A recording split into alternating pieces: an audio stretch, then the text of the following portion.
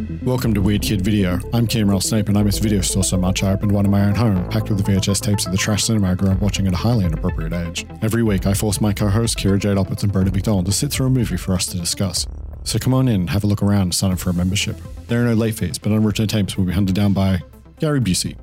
That's right, the actual Gary Busey. We found him on Fiverr and he says he'll do it if we bring him 2 meatball subs. 2. Get him 2. This is Weird Kid Video.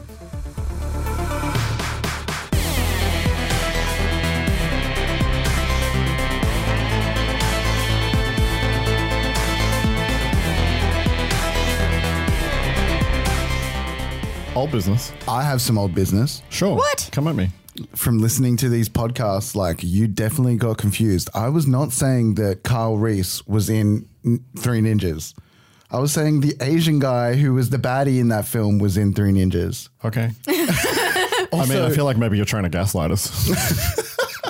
That was my instant response. Ellie is infuriated with how little we know about Three Ninjas and she wants to come on the pod too. Well, apparently, so I can fact check myself. Apparently, the one with Hulk Hogan is the 4th movie in the series. Correct, yeah. Yeah, so a total fail on Three Ninjas. Yeah, I'm sorry. Yeah. I like good movies. Oh, bad movies. Man. Good bad number movies. 1 and number 2 hold a special place in my heart. No, number 1 and number 3. I keep doing that. As I said last time, I remember those movies. I was into those movies, but I was like really, really young. Yeah. And so I don't remember them and they didn't stick with me through like the way that other beloved movies, children's movies of that era have stuck with me. They just didn't stick with me.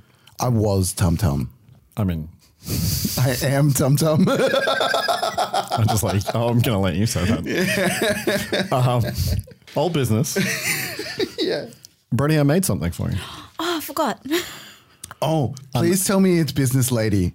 It's not. It's not. Oh, I thought it was a self-recording of Business Lady. No, it's not a self-recording of Business Lady. You need to do that for me, though. During the last episode, Best of the Best, you expressed the desire to see to use the parlance of the kids, a supercut of Best of the Best. Yes. Oh my God. Ken has made you a supercut.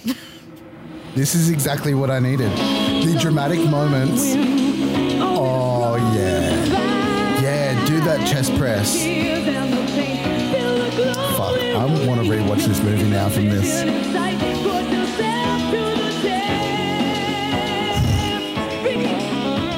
That lighting in the background. How long is this? It's only a couple minutes. Oh, yes. Oh, I'm flexing so hard.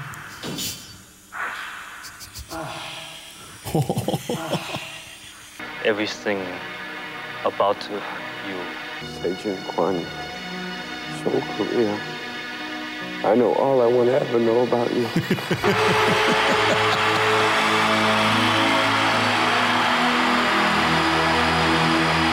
Best of the best. Fuck. Oh. Fuck, that was a gift great. for you. I know that this is a complete fail in an audio medium, but we will post the post the it video. online for everybody to see. I obviously can't be a React YouTuber because like there was too much watching and enough reacting. Yep, good times. The other new business is that we bought a new old TV. Yeah, it looks fucking dope. It's awesome. Yeah. Did you have a movie night on it already? Not a movie night, no. but we've both watched things on it. We've both watched things on it, yeah. I so watched we bought this week's movie on it. Yeah, so we bought it. That was a choice. It's a better, actually, it's a better experience watching the movies because the detail is better.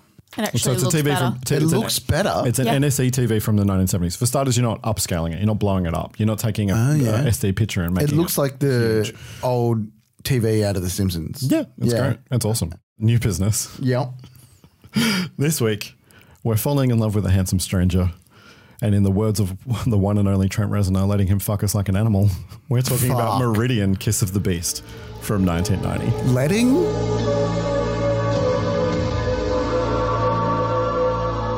I see things, and I feel things that I can't explain. Seduced by a dream. This feeling is so powerful. What we did was unforgivable. I think something terrible may have happened. Possessed by a dark power. I need you to love me. Sometimes he's so evil. Do you understand what you see? I'm frightened. She will awaken a curse of passion. I will become a creature. It's a superstition, a ghost story.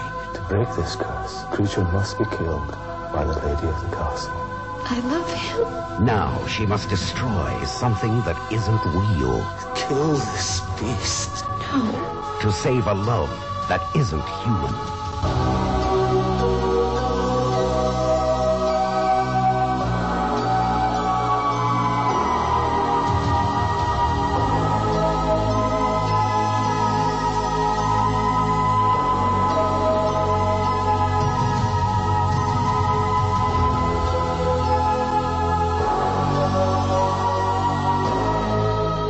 Meridian, starring Sherilyn Fenn from Two Moon Junction.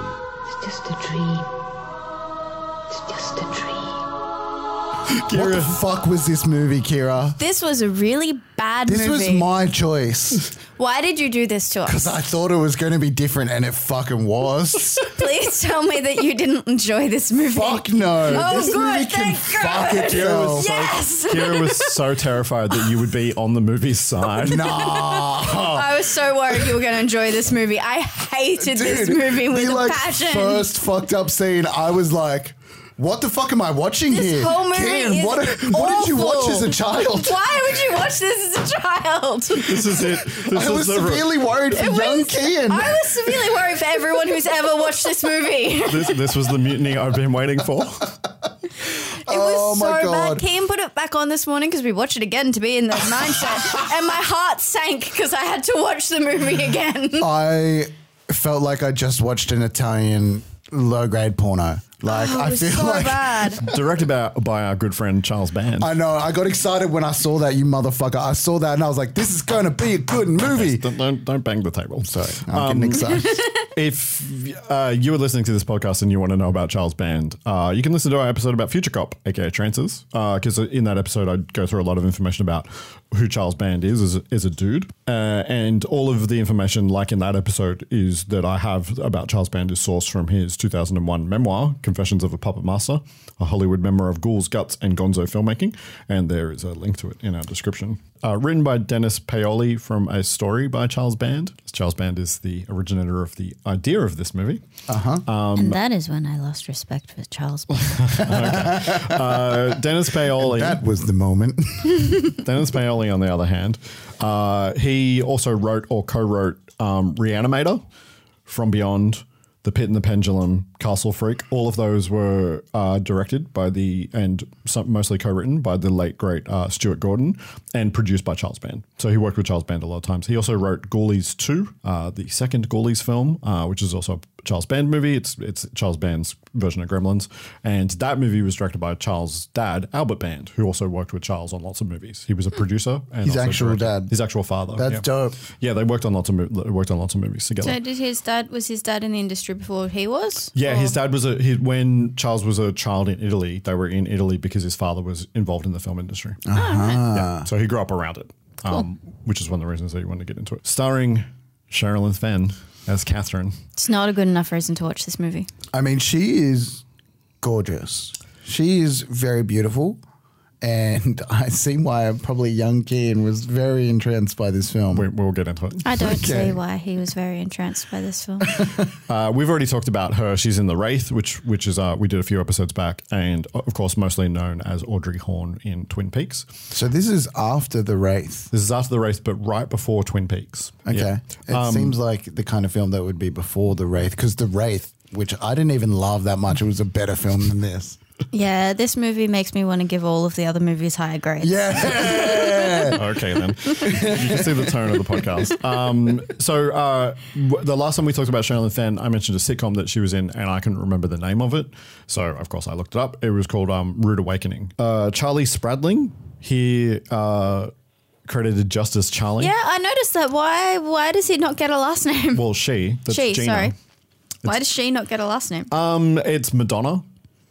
It's choosing to use a to mononym. just Charlie. It's choosing to use who? Charlie. Gina. Apparently. The actress that plays Gina is credited just as Charlie. Did you I've not notice that? things. I didn't. I don't pay attention to the credits. I let Kian fill in on that. Yeah, he doesn't need to pay attention to Yeah. that. He knows that I'm going to fill that in. Exactly. But like, I have seen her in other things. I'm sure she has a familiar face. I think she just has a familiar face because she seems familiar to me as well. She is also in one episode of Twin Peaks. Okay. And still credited as Charlie.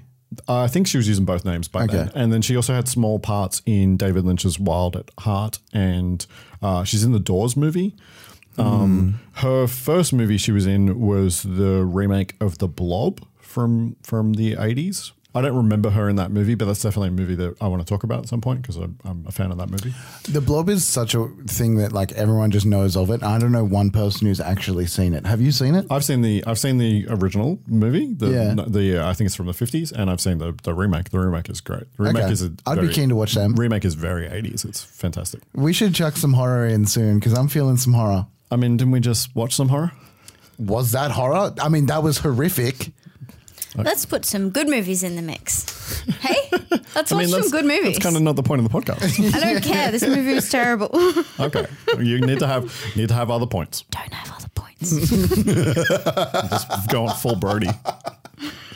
Just go on full Brody on the pod. Just make 1 point over and over again. I feel like I've just been mad at Keem for 2 days since I watched the movie. When you messaged me, have you watched the movie yet? And I was just like, nah, why? And you were like, just curious. I was nervous about the movie. Okay. I just needed to know if anybody else had been put through this yet. Malcolm Jamison as Lawrence and spoilers, Oliver. He's a Scottish actor. Has mostly done a lot of TV. And I feel like I've seen him in some like really low budget stuff, like maybe a lot of TV movie, a lot of British early TV Star Trek movies. or something. I don't think he ever made it to that level. No, but like that kind of grade of stuff. Yeah. I didn't recognize any of his other movies or TV on his credits. And Hilary Mason as Martha. She's another mostly, she's a British TV actress. And this was her third Charles Band movie in a row. Wow. She was in Dolls before this and Robot Jocks, which is another Stuart Gordon movie. Charles Band movies would have a lot of like repeat actors because he makes He has a movies so company. close together that you kind of go, these are the people I'm working with at the moment, and I have their number, and I know they're not doing anything because they just finished doing the last movie I was making. And he'd be like, they get what I'm about, and they're just happy to go along with it as well. And they know that it's only going to be 3 weeks of their lives, so it's not like it's a big commitment. Exactly. Yeah, exactly. Yeah. I mean, lots of older actors in that era of time. I mean, that's how Donald Pleasance ends up in Halloween, right? So he's a big actor from earlier. He's at the end of his career. And so they throw him X amount of money for X amount of days, and he makes that movie, and then goes on to be in like 6 more of them. Yeah, trailers. This may be the part that people enjoyed the most. Yeah, this was good. Have I seen the first one? Was Tremors? Tremors, yes, you've seen Tremors. That, yeah, yes. Yeah. Welcome to Perfection, Nevada. Land of opportunity. You know how close I am to leaving this place right now? How close? Where a man can make a clean living. See, we plan ahead. That way we don't do anything right now. Earl explained it to me. Hey, Mindy, what's the count? 640. In perfection, they say there's nothing new under the sun, but under the ground.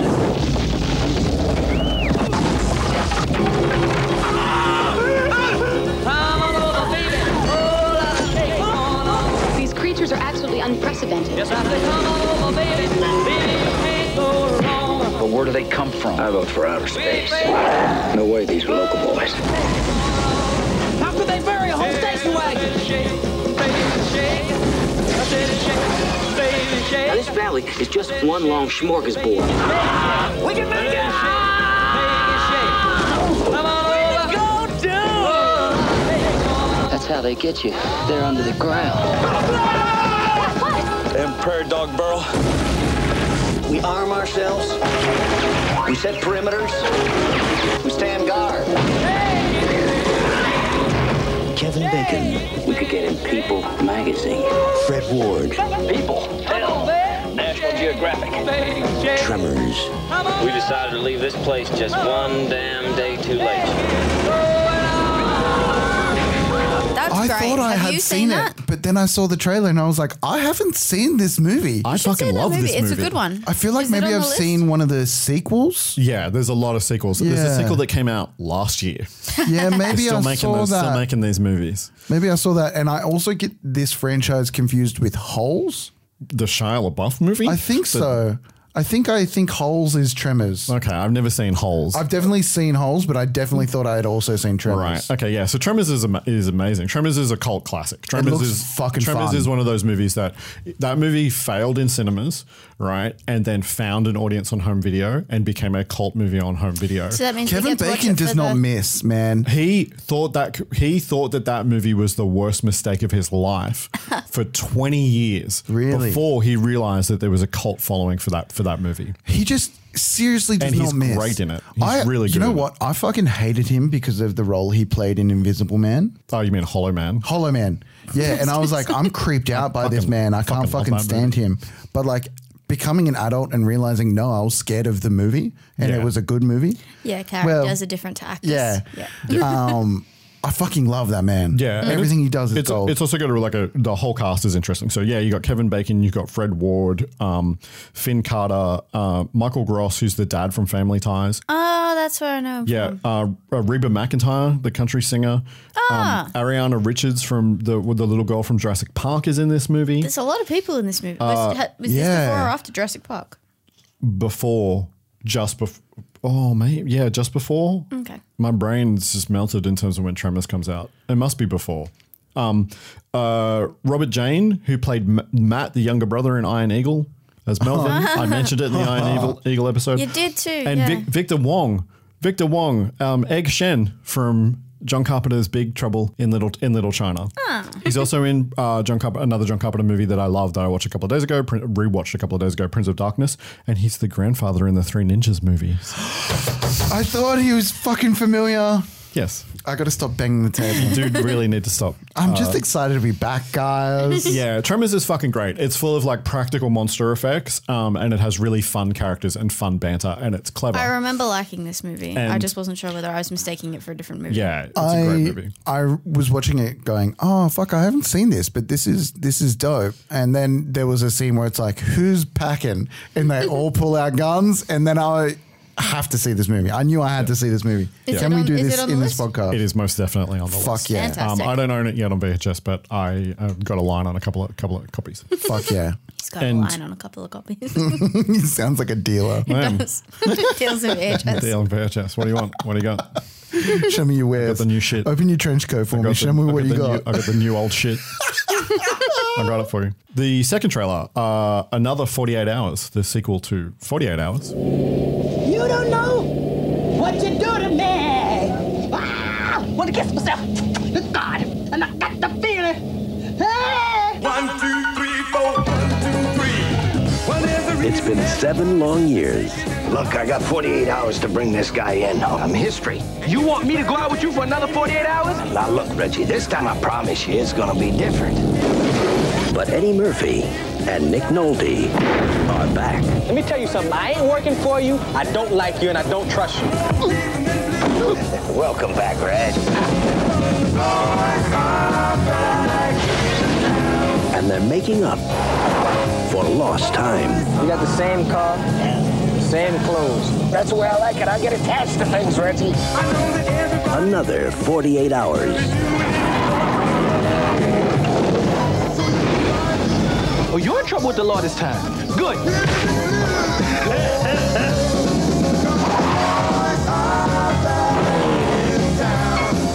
Eddie Murphy, Nick Nolte.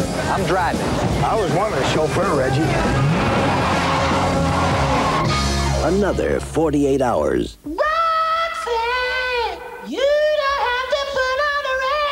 I thought that was a sequel. Have I seen the first one? No, you have not seen the first one. Have I seen one of the... I'm sure I've seen the first one. You have not. As far as I know, it's in the cultural zeitgeist, though. You've definitely seen bits of this around. Maybe that's what it is. It felt like I had seen maybe one of the sequels or the first one, or not this one, but maybe... No? The first one was popular. Well, yeah, it was. That doesn't mean I've seen it. It's a movie that I've seen both of those movies as a kid, but I've never revisited them. Okay. I was like into Eddie. I loved Eddie Murphy because of Beverly Hills Cop, right? And it was Nick Nolte. It might be that I'm just like melding other movies together because it's not like it's full I get of tropes, confused with Gary Busey. All the time. How did you know that? Because everybody does. They're the exact same face. I mean, not really, but yeah. I would like to see them side by side. I need to. I was worried we were going to be low energy today because it's early in the morning, but I don't think that's going to be a problem. I was worried I was going to be low energy. I hate this pod, this movie. You hate this podcast? You hate this podcast? Yeah, I love this pod. I'm so excited to be back on the podcast. Yeah. Another 48 Hours is directed by Walter Hill, who directed the first movie in the series. He also directed The Warriors and Streets of Fire. Oh, no wonder it's such a fucking good movie. Yeah, I have a love-hate relationship with him. Really? Yeah, Walter Hill is like really well regarded within kind of, you know, the film Twitter kind of thing. But I kind of find that all of his movies are very one note. Every single actor in every single one of his movies, Eddie Murphy's the exception, is playing a tough guy, and he's just very one note as a director, and kind of annoys me. Yeah, I get you. But like even the women play tough guys in his movies. But like there are directors who just do certain things, you know what I mean? They don't go out of their fold. It's just fucking exhausting. But it's not, it's different than like, say, like a dude that makes like all action movies, right? He makes action movies. He's an action movie director. That's fine. I'm saying within the movie, there is no variation. I'm saying that within the movie, every character sounds and speaks the exact same way. And that has to come from him as a director, directing every actor the same way. Yeah. And I don't think that helps a movie in any way, shape or form. Yeah, that's interesting. Let's not get too bogged down. We do eventually have to talk about Meridian. Yeah. And then Crash and Burn. Yes. In the year 2035, a corporate power will rule our nation with terror. Using a secret army of synthetic humans, they will destroy all who oppose them. But a small outpost of rebels will fight their killing machines. By reviving a weapon from their past, they will wage the final battle for our future.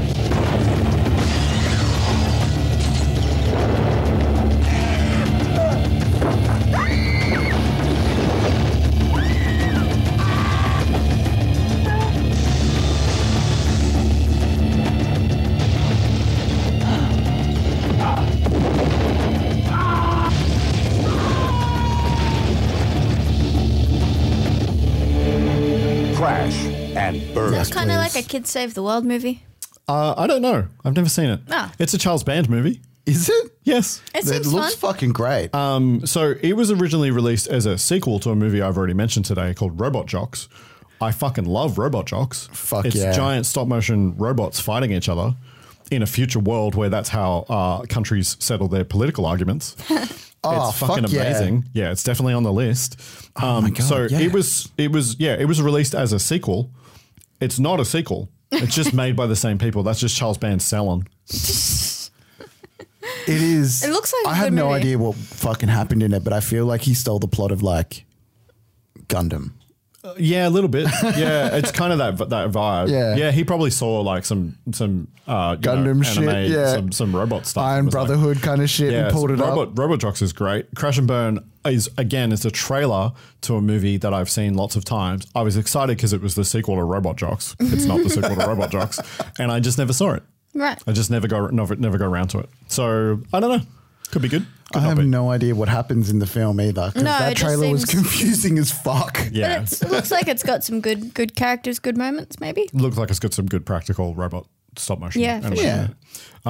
The best movie I've ever seen is next. Nasty Boys 2. Oh my God, That's what the best the movie fuck? you've ever seen? Nasty Boys! Las Vegas, business as usual. There's the bad guys and the good guys. He's in trouble. But someone else is watching. Give me a beat! Nasty boys. Nasty crew. Oh, you nasty boys. They're back. Badder than ever. Las Vegas' toughest undercover cops on a deadly new assignment. There's a killer on the streets, taking the law into his own hands. I don't think it's a gang thing. No, what do you think it is, Dr. Wheeler? In that case, Lone Justice? And he ain't taking prisoners. This entire building is wired with plastic explosives. You can't touch me. Sounds like a job for the boys. Who's that shooting that nasty gun? Basketball.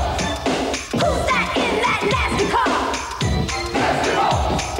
Who's that wearing that nasty suit? Basketball. Who's flashing nasty attitudes? Nasty Boys 2. Kill or be killed. Out now.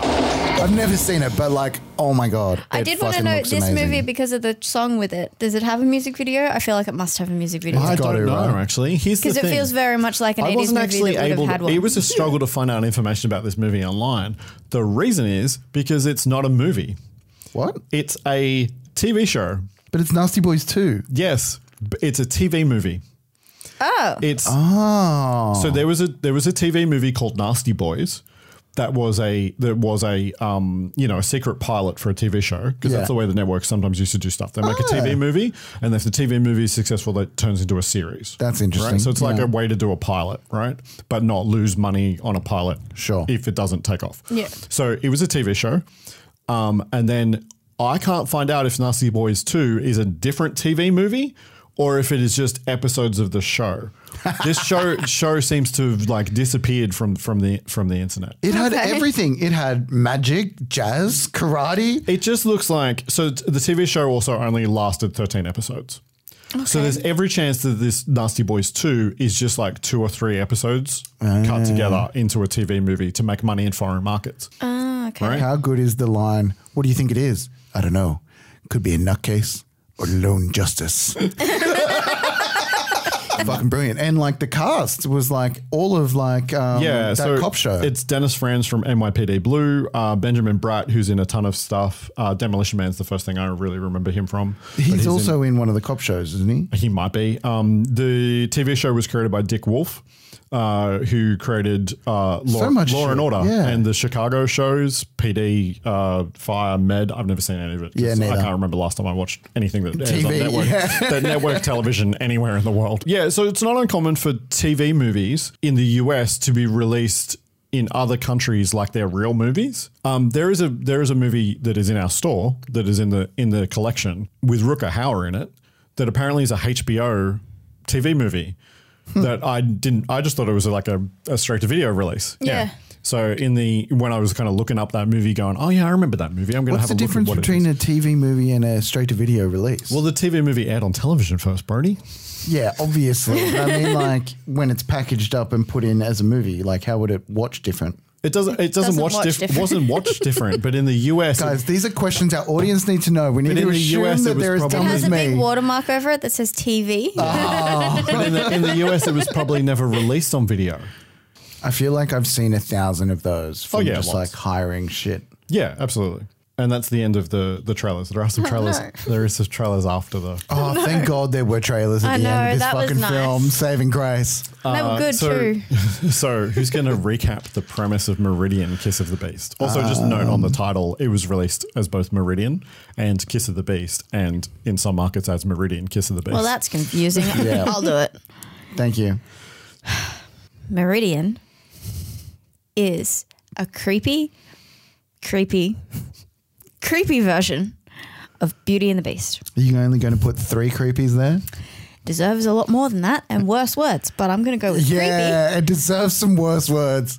Creepy, Italian, Beauty and the Beast. Yeah, pretty accurate. Yeah, that's pretty spot on. I was just going to add to that and I got nothing. Yeah. There are elements of Beauty and the Beast that are also technically creepy, but I mean the whole story. But having seen this, everything in Beauty and the Beast is forgiven. Yeah. Because if it could have been this and it wasn't, so it's fine. Wow. There's like an attempt at putting in a story here that like just makes it worse, I feel.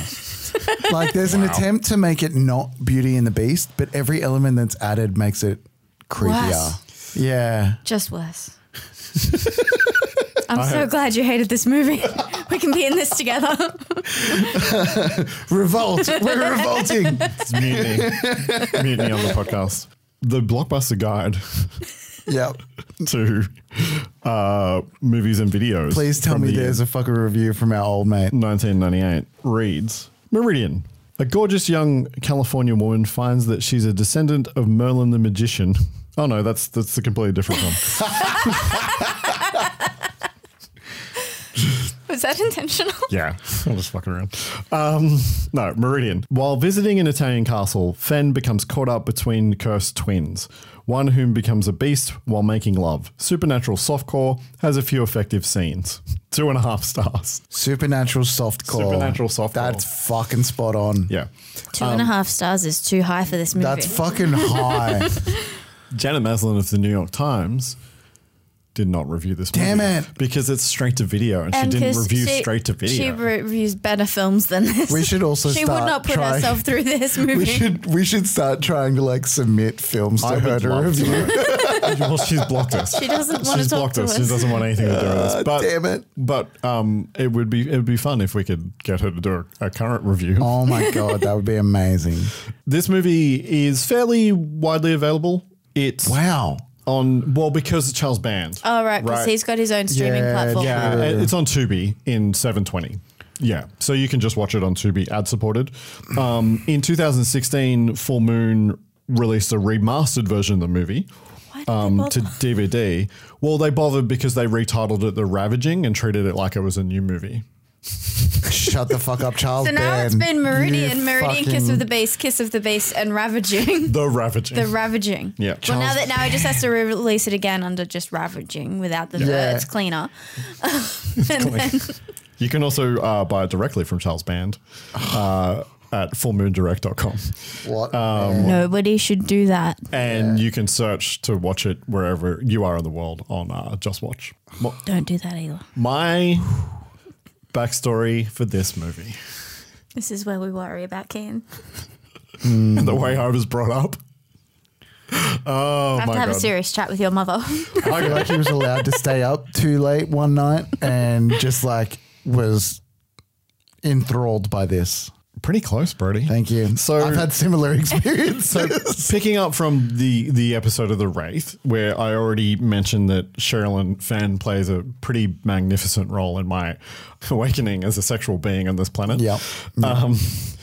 The part 2 of this story, because looking respectfully, Sherilyn Fenn is fucking stunningly beautiful in this movie. Very true. She fucking glows. Like she glows off the screen, even in shitty VHS version of this I could movie. barely see what was going on the screen, and I still knew even she in was the murk beautiful. of the VHS of this movie. And that is as far as I'll go to comment on that kind of stuff. Yeah, obviously. This is a movie that I came across on late night television alone in my room when I was a child. And it happens. Blew my fucking mind. Yeah. How old were you when you watched Wraith?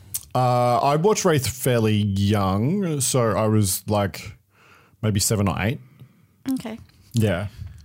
Okay, so you were like 9 when you saw this. 10. It's not maybe. any better. I'm not gonna reveal what age I was because at the end we're gonna talk about that. Okay, true. So, but I was just looking for a ballpark. Yeah. But I never knew. The thing is that it was on late night television. I watched the movie. Was enthralled by the Sherilyn Fenn of it all, but I didn't know what the fucking movie was called. Yeah. And I had no way. This is before the one of those internet. Dreams, like those it's one of those movies that exist. exist. Fever dream. Yeah, like you don't know. Like you. So you may not have even seen the whole thing. You might have only seen like the second. No, half I'm pretty of it sure that I watched the whole movie. I'm pretty sure that I watched the whole movie. Yeah, as a young boy, you sit there for the first kind of quarter of the film. You're sitting there for the rest. But even if the thing is that even if I had seen it from the beginning, even if it had started, I don't think that I would have remembered. I just didn't remember the name of the movie. Yeah, and I suppose the Meridian. It's not really going to stick in your head, right? It's not actually. It's not like do they ever even say Meridian? They never said not at all. Meridian. What's Meridian? I have no idea.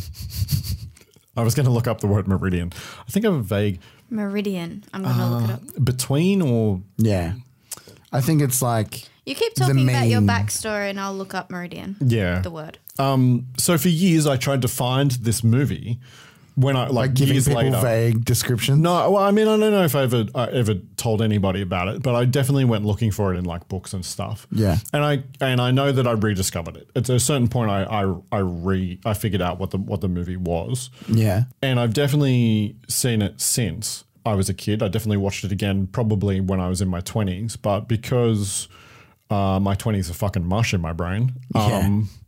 I don't remember a lot, so it was very much felt like a rewatch. Although I did remember quite big chunks of it. There's not much that actually happens. There's not a lot in this in film. it. Yeah, it's very repetitive. It goes for a movie length, but not much happens. Yeah, I have some thoughts on. I feel like it could fit in an episode of TV, to be honest. Yeah, later on I'll talk a little bit about. I have some thoughts about. Okay. Yeah. Okay, there's a couple of things that could be the reason this movie is called Meridian. Mm-hmm. One of them is the term the Meridian moon. You can imagine that could have been maybe an initial reasoning. Mostly it's just like it's the meridian line on the earth and there's Chinese acupuncture stuff. But if you talk about a person's meridian, you mean that person's prime of life. You can also say that someone or something is reaching or approaching its meridian. Right. That it's in its meridian. Becoming what you're meant to become. Yeah. So it could maybe. I think that it's very likely that Charles liked the word. Yeah. Yeah. And then usually there'd be some sort of connection, but yeah. I think that it's very likely that it's just he, had that word in his brain and then decided to use it as a title. When I used to write as like my primary hobby, that's exactly how I used to do things. I liked words and then I would find ways to use them. Yeah. I was a very good writer if you couldn't tell. I'm sure you were. So let's talk our way through Meridian, Kiss of the Beast. Okay. We have to. First of all, how long did this one take to film? I could just go on strike from the podcast. Hostile podcast. How long did this one take to make? I'll talk a little bit about the making of it as we kind of talk through it. Okay. So did it take more than a day? Okay. Because I feel like it could have been done in a day. That's your first question. So we yes and no. It has the like. Has nighttime scenes. nighttime scenes, but also the gorilla costume. Oh yeah, true. So we open under the credits with some fleeting images of grotesque statues, with some optical effects to make their eyes glow. And the first kind of scene that we get is a slow motion shot of the circus performers, the sideshow performers, exiting a giant stone head with its mouth and eyes backlit with smoke. Which we assume is probably a hellmouth of some kind, right? It's definitely a doorway of some description. I mean, we don't know that at this particular time. They could just be performing at nighttime in this place. Okay. And I'll talk a little bit more about the statuary. Did you just say they could be performing at nighttime in this place? Yeah. Yeah, okay. Yeah. I mean, you don't know. At this point, you don't know what the fuck's happening. Now, I mean, later you know what's happening. I mean, we're going through a spooky graveyard with like statues and stuff. It's not a graveyard. It's a statuary park. Okay, true. Yeah. You will not be an apologist for this movie. Thank you. We will not allow you to do that. I have not expressed to you in any way, shape, or form how I feel about this movie, so I don't know why you're assuming that I'm going to be an apologist for this movie. In a church, all in Italian, we meet a little boy who's bringing a priest a painting from the Signora at the castle. This scene reminded me of like the Fifth Element scene where it's like, more light, more light. Similar, visually similar actor, yeah. The priest is pretty dismissive. They don't need more art, and this is worthless. It's just a painting of some hills, so the Italian countryside. And he does ask what Signora at the castle, Chekhov's Signora at the castle.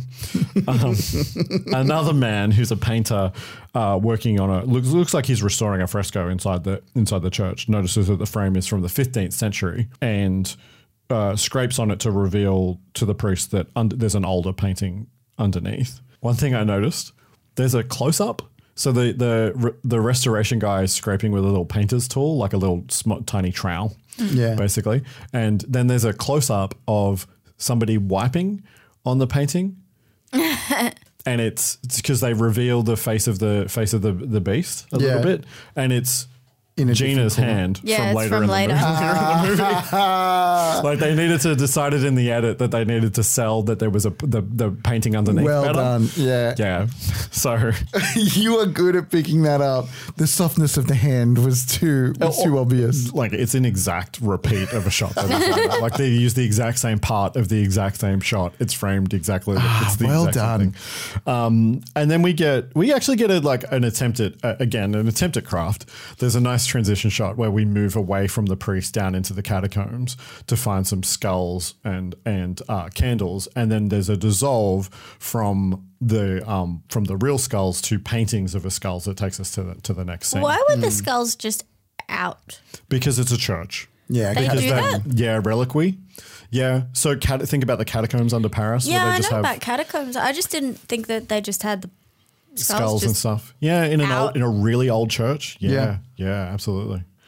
Do they detach the skull from the body? Yeah. Where's the body? I think there's a practice that involves something like that would eventually be forgotten, and then it's like, oh, it's consecrated ground or whatever. So like, our new practices are different, but we'll leave those skulls detached. We're also about to learn that the church is being repaired and reconsecrated for some reason. We never really find out where. There's some shit in like Rome that's like a whole thing built out of bones, isn't there? That's not, it's Rome. It's further into Eastern Europe. Yeah.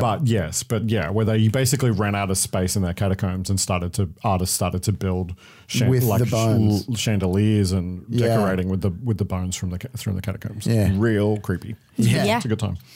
And so this is our introduction to Gina. So the priest that we've already been introduced to is talking to an older gentleman about having the painting restored so that he can present it to the cardinal who's coming to reconsecrate the church on Monday. This seems to be Friday. Yeah, and may I say at this point, everything that's been said has been in Italian. So I'm sitting at home going, Kian, this motherfucker has put an Italian film. Can't read? Look, I'm fine for subtitles. Usually it's when I'm watching anime, but I've had a big weekend and I was like, fuck it, I'm not going to do it last night. I'm not going to do it on Friday because I got shit to do. I'll do it in the morning before the podcast. So you watched this movie this morning? I watched it this morning. And I was sitting there fucking bleary-eyed just going like, I'm going to have to read this whole movie. Thank God it wasn't.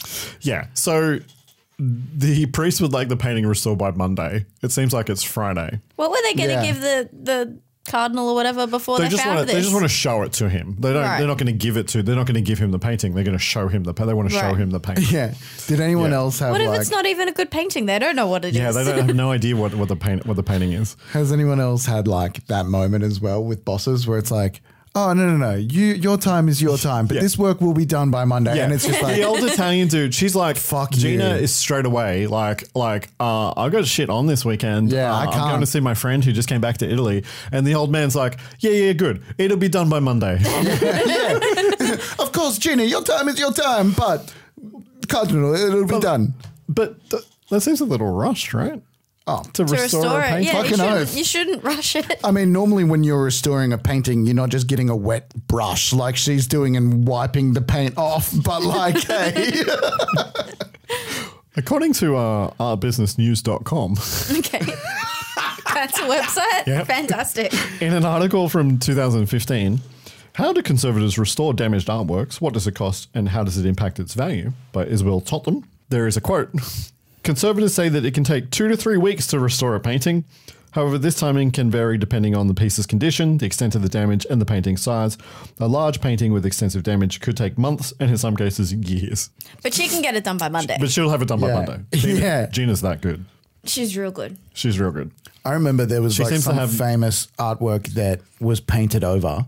Yeah, there's that old lady that restored a fresco in a church. Yeah, something like that. Yeah. And it was like they had to X-ray to get everything done and like to know where everything was. It's like, man, if someone's painted over this shit, you're not just gonna fucking like wet it and then it comes off. Use some paint thinner on. And she rubs that fucking painting pretty hard too. Yeah.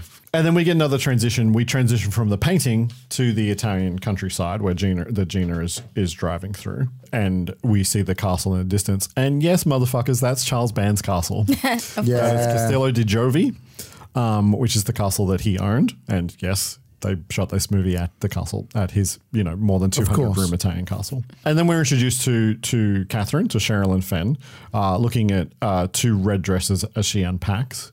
We very quickly get a bunch of exposition. We meet Martha, who's her nanny. Catherine's been gone for 10 years and only just returned to the castle. The castle looks the same, and Martha responds, "There's been some changes," which is kind of interesting. Gina arrives. Gina just goes straight to the room that they're in. Yeah. Has she been there before? No. But you know what we must assume? And also I know this is a 200 room castle. How did she know where? They must have other staff, which I have a lot of questions about. The other staff, yeah. There's some interesting stuff there. So Gina's pretty impressed that Catherine owns a castle. It's from the family Bummer. I'm going to fuck this name up. I'm only going to say it once and I'm going to fuck it up, right? So the Bomarzini, I think, is the name of the place. That is a name that is in the region where that actual castle is. So Charles Band has taken it from that castle. Yeah, cool. Her family was once nobility, but the nobility is gone. And then Martha says, "Except in spirit." Oh, yeah. So many things she dropped throughout this fucking movie. We also learned that Catherine's nickname is Little Star, which it does come back later, but it's pretty superfluous. How does it come back? It comes back at the end. They refer to it again. It's like he's trying to set something up, but he doesn't know what he's doing with it, and then he never really pays it off. Yeah. Right. Gina can only stay the night because now she has to go restore this painting. Yeah. They're both artists. The painting B-plot is just so unnecessary to thematic. This film. It's just trying to... I mean, we talk about it more later, but it's just... Like, what the fuck was the purpose of this at all? What? I mean, there's a good question. I mean the painting about plot. why do a podcast? Why talk about this movie? But like, she could have just got off the plane or the boat, however she got back and experienced this movie. The friend is completely superfluous. Gina, yeah. Well, she drives the plot forward at the beginning, and then she does. She's the reason that. She's as we're about to kind of talk about. True. It would have been better for Sherilyn Fenn if she hadn't come to visit. But that's stayed in. But like, she's only there because our Sherilyn Fenn character is like not as adventurous. Oh, man, it's not even like there's no characterization. Like, you can say that she's not adventurous. There are scenes where there's a scene later that we will talk about where she says one thing and then somebody says something to her. They're not even trying to convince her, and then she says the exact opposite. She's a complete blank slate. Because plot. Like, I feel bad in saying this, but she is literally just a body in this film. Yeah, a little bit. Yeah. So anyway, Catherine's back in. We learn that Catherine's back in Italy for good.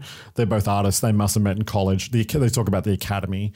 So they're and Gina's a painter, and Catherine is a sculptor. Yeah. Gina hears performers outside. She hears the sound of the traveling sideshow. That castle is so much further away than what it is when she looks out the window. Yeah. She looks out the window down into a courtyard, right, where the traveling performers are. Yeah, they look like they're like 100 meters away. It looks like it's on the fucking grounds of the castle. Yeah. Because they just got the same shot from wherever they're doing that angle. Yeah. Well, they went to a window where they could see it could even be a different window. Yeah, you don't 100%. see them all in the same shot at the same time. Because they would have filmed it on the grounds. And they filmed pretty much the whole movie on the grounds of the castle. So I did have a moment of hope with this when we first saw the circus performers and everything, because it kind of reminded me of the players from Rosencrantz and Guildenstern. Oh, they are not the players from Rosencrantz and Guildenstern. No, they are not. But for a moment there, I was like, oh, this might be a bit like that. No. Yeah, we'll get some interesting people. No. There are 5 characters in this film. 3 of them are blank slates. 2 of them are the same person. And a couple of them are ghosts. Yeah, 2 of them are the same person, and they pretend to be the same person as well. Oh my God. Gina wants to go see the performers, and Catherine doesn't want to see them because those kind of shows freak her out, or they creep her out. But Gina insists that they go check it out. On the way down, they walk through the creepy statue park. This was shot really cool. I appreciated this. It kind of gave a good eeriness to it. This is one of the things, like when I was a kid, the creepy statues was like, oh my God, this is amazing. What is this? I thought the creepy statues would come back more. I was expecting it to be that like they come alive when the moon is right or whatever. Yeah. Because of the story behind the wizard turn them into stone and sins and stuff, I thought that was going to...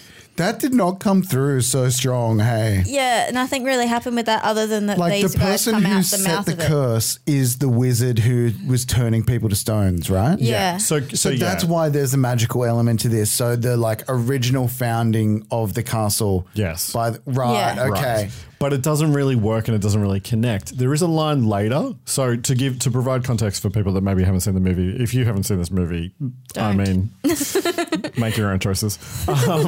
So Catherine, as they're walking through this stone park, there's all this very kind of grotesque, there's giants holding up children. Yeah. It's very scary looking statuary. Yeah. It's that kind of like weird scary where it's like nothing like with big horns and like typically scary, but you're looking at going, this is unsettling. And also the statues are huge. They're not tiny statues, right? So Catherine tells Gina that in the 15th century, a wizard created the castle out of a mountain and turned his enemies to stone. What kind of weirdo built this place? Well, one of the stories is that back in the 1500s, a wizard created the castle out of a mountain. And then he turned his enemies into stone and put them here. Yeah, he had some nasty-looking enemies. Yeah. The statue shows the curse of the person that sinned. So that's the setup for the statue park. It's a real place. Mad. It's not built for the movie. It's a real place. It's a real place that's like near the castle. So it's about convenience of location. Yeah. Right. So it's called. The English translation of its Italian name. I'm not even going to attempt its Italian name. Is Park of the Monsters. That's kind of cool. Right. So in the 16th century, a wealthy mercenary fell in love with a noble woman, but their relationship was short-lived because she died. And so in his grief, he commissioned the park using all of his wealth to build statues. Yeah, so it's a real place. That's a more exciting movie than... It's a really interesting, probably a more interesting backstory than it was a wizard. Yeah. So it's kind of cool, and we learned that Catherine's been drawn there since she was a little girl. If I was a kid and that park was nearby, that'd be like where I hung out. That'd be my spot. Yeah, I can imagine goth bloody Kean doing that. I wasn't really goth. I was a more grunge kid. Yeah, true. Yeah, goth was like a little bit darker and blacker than what I imagine. Kean was pretty black. I had long blonde hair. Yeah, I did know. wear a lot of black. I still only basically on the website. And painted your nails. Yeah. Which he still does. Yeah. The sideshow, Favre's World of Wonders. It feels like something straight out of D&D. It's meant to be Povo though, right? Yeah, it's like, because you would assume with a magical circus that they're actually good. And actually, I hadn't thought about that. So yeah, I mean, they could have done better tricks. Like they have actual magic, right? It's a freak show style kind of like traveling show, right? Yeah. There's a strongman, a belly dancer, a little person in a Renaissance garb running around with a whip. Yeah. So it's pretty lame. Like it's not a good terrible show. And like the big trick is someone shoots a crossbow like 5 meters away from the target. The little person is Phil Fondacaro, who is an actor that I know from lots of stuff. So he's in Willow. He's one of the people. I forgot the name of the little people in Willow. Anyway, but he's one of the warriors in Willow. Willow, no. Val Kilmer, no. Oh my God. That's completely not even part of my... Oh my God. You've never seen Willow? Cultural memory, yeah. That's so exciting for you. Okay. We're going to have to put Willow on the list. Yeah, fuck yeah. I mean, Kira, you know Willow. Oh my God. You were oddly quiet. Really? Have you shown it to me? Really? Ian, there are some movies that we will not watch unless you're showing it to us. I swear we must have seen Willow. It's not impossible. It's like basically it's Val Kilmer. You saying Val Kilmer and Little People doesn't give me enough information. It really doesn't. It's a beloved film. What happens? The title sounds familiar, but I've been looking at a lot of VHS tapes. So it's like a fantasy. It's a fantasy movie, like a medieval kind of fantasy movie where an evil queen is trying to kill a child that's prophesied to kill her. The child is sent downriver. A bunch of little people. Basically, it's kind of like they're kind of like hobbits. They're not hobbits, but they're kind of like hobbits. I think they call I can't remember what they're called. Anyway, but Warwick Davis, who's one of the Ewoks from and he's also famous. Grip Hook in Harry Potter. He's a famous little person. Him and his wife find the baby, and then they go. I do remember. Yeah, this movie. they go on a mission to return the baby to the big people, to the big people, and then they go on this massive, like, it's a fantasy adventure movie from the 80s, directed by Ron Howard. Val Kilmer's basically playing Jack Sparrow before Jack Sparrow existed. I do fucking love me some Val Kilmer. Val Kilmer is fucking amazing in that movie. And that does ring a bell now. I think maybe I have seen that. Phil Fondacaro is one of the actors in that movie. Phil Fondacaro is also in Steel Justice. Yeah. Which I bought this week. Hey. The Martin Cove trailer. That we love. Steel Justice. Yeah. Sorry, I don't know. Say it with he's also in Phil's also in Garbage Pail Kids movie and Ghoulies 2, the other Charles Band movie. His name in the credits is Dwarf in this movie. Wait, is Garbage Pail Kids a live action movie? Yes. Okay. Yeah. His name is Dwarf in this movie. I'm going to refer to him as Phil. Yep. Okay. Thank you. I'm not going to call him Dwarf throughout the podcast. We can call him Phil. Yeah, and then we get our introduction to Lawrence, the ringleader of the circus, who's a magician. What the fuck is his accent? What the fuck is his accent? It changes all the time. Oh, he's never consistent. He's Scottish, but he's doing a French thing. I thought they were doing a thing, but he rolls his R's. Yeah, just a grandiose motherfucker. And then he just drops it. I thought they were doing a thing like later on where like one speaks one way and one speaks the other. No, they're not. He just changes his accent all the time. Yeah, it's very just how much energy he had for that scene. I don't know. But it changes within scenes. It changes within scenes. Oh. He just drops it. Maybe all the he's time. just not very good at keeping accents. Yeah. And so it evolves and he's just trying to not sound Scottish. Yeah, true. All of his patter is talking about, the value of monsters. There's a lot of nonsense. He also talks about truth, which becomes a theme of the movie. Oh God. Was it? Yeah. We see a masked man shoot a crossbow.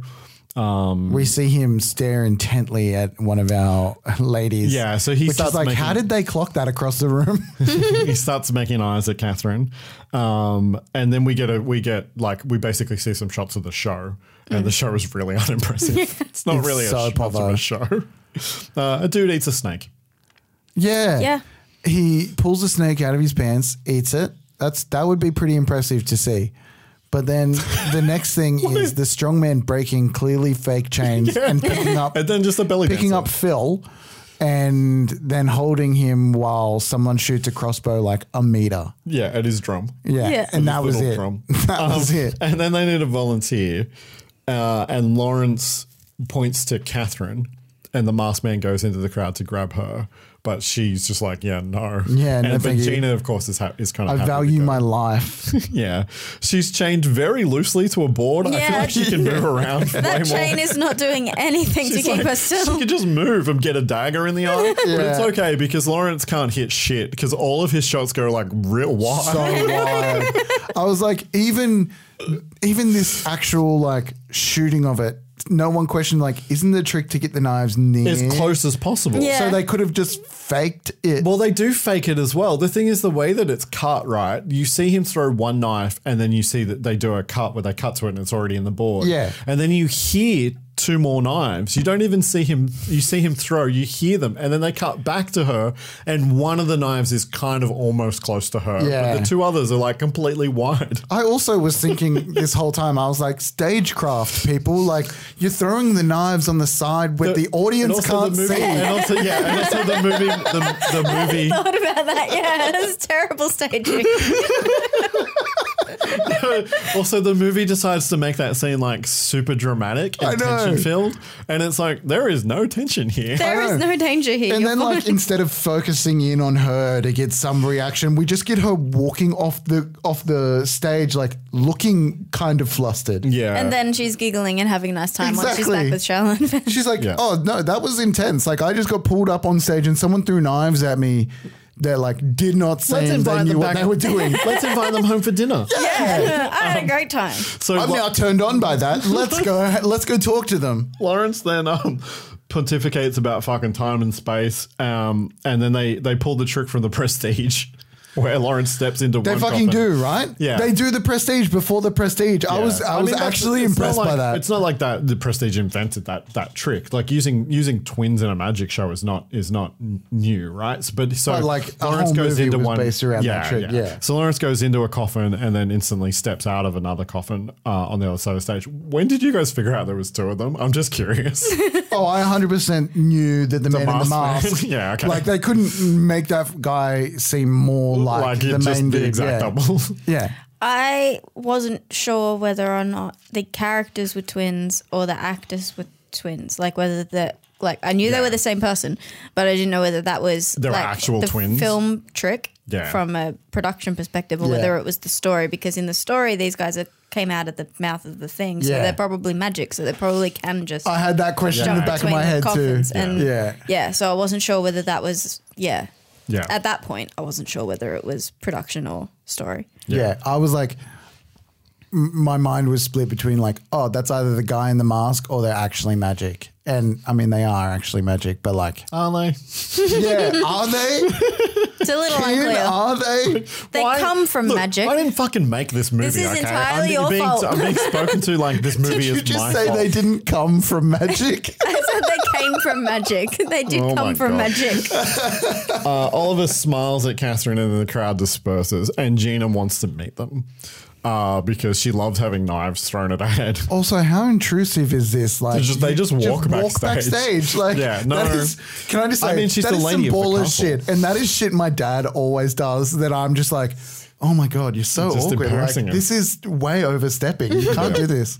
So Lawrence is kind of like broody, but he's performed for the nobility before. Gina wants to invite them to the castle to dinner. She's just so very presumptive. Also, and then Catherine. This is the scene where Catherine's like, no, we can't do that because Martha and it's like not fair for the staff. The and blah, other they're not staff prepared. member that's there. Yeah, who gets and name then checked. He says a line, and she just goes, "Okay, yeah, come to the castle." Like there's no argument. There's no like he doesn't convince her. He doesn't woo her into letting them come to the castle. He doesn't even entrance her the way a magician could. Yeah. There's no convincing. She just changes her mind because they need to come to the castle.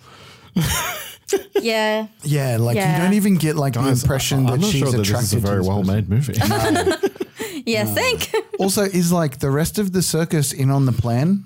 Yes. Well, then why did those other two people be like, get the fuck out of here? Yeah, I don't know.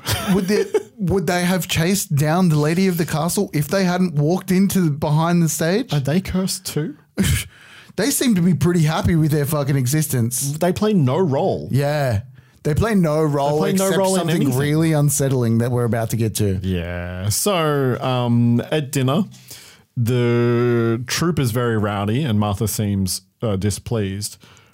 Surely Martha knows who this dude is. 100%. So we Should know have done something about it at that point. But we know from later in the film that Martha's like, Man, it had to happen, and I couldn't get out of the way. This movie made Kira so mad. Oh, bro! It should make everybody mad. If I had to watch this with Ellie, she would be mad. She would be like, "You're not doing that podcast." Like that's how fucking livid she would be over this movie. I know. Yeah. That's how everybody should feel.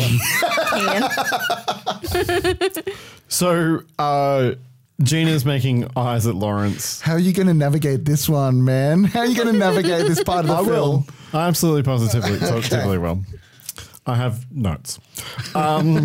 So Gina's making eyes at Lawrence, who makes a speech. He proposes a toast to the lady of the castle. They make a toast to magic and magicians. There's a lot of like just kind of they're rowdy and it's. They seem to really like toasts. They seem to really like toasts. But of course, it's all a ruse because Lawrence slips Phil a little pouch. And as he pours everybody more wine, he slips powder from the pouch into the wine before pouring for Catherine and Gina. What does he slip into the wine? It's like a powder. There's a powder. Yeah, but what does he do? He roofies them. Drugs them. Yeah, he drugs them. He fucking roofies them. Yep, absolutely. Catherine doesn't want any more wine. Lawrence. Also, why did they fucking roofie him? They're magic. I think it's probably magic powder. I don't think it's actual roofie. But I get that. But what I'm saying is aren't like stashing Quaaludes from the 70s. Yeah. But I think that probably. I mean, we'll get to this, but I think that probably is them magicking them. It's just that's how they do it. Wouldn't this film be better and less unsettling if it was a little bit of glamour and a little bit of magic? If he was actually fucking charming. Like vampire shit. If he was actually fucking charming. Oh, sorry. Okay. Yeah, no, they just drug them, and the drug both makes them forget and makes them do whatever the person wants. Do they forget? They seem to forget it. No, they don't forget. They just don't deal with it. But we're jumping ahead. So let me just talk. They fly straight through the repercussions of what happens in this scene. Yes, they do. And I will talk a little bit about that. We will get to that conversation. Okay, because we need to talk about that. Yes, we will. It is the conversation we are going to have. I'm not going to ignore that conversation. I love the leader. Fuck, man. I feel like I'm being made the villain of this podcast. You kind of are. So anyway, Lawrence wants to toast to illusion, throws his cup into the air, and it just disappears because of editing.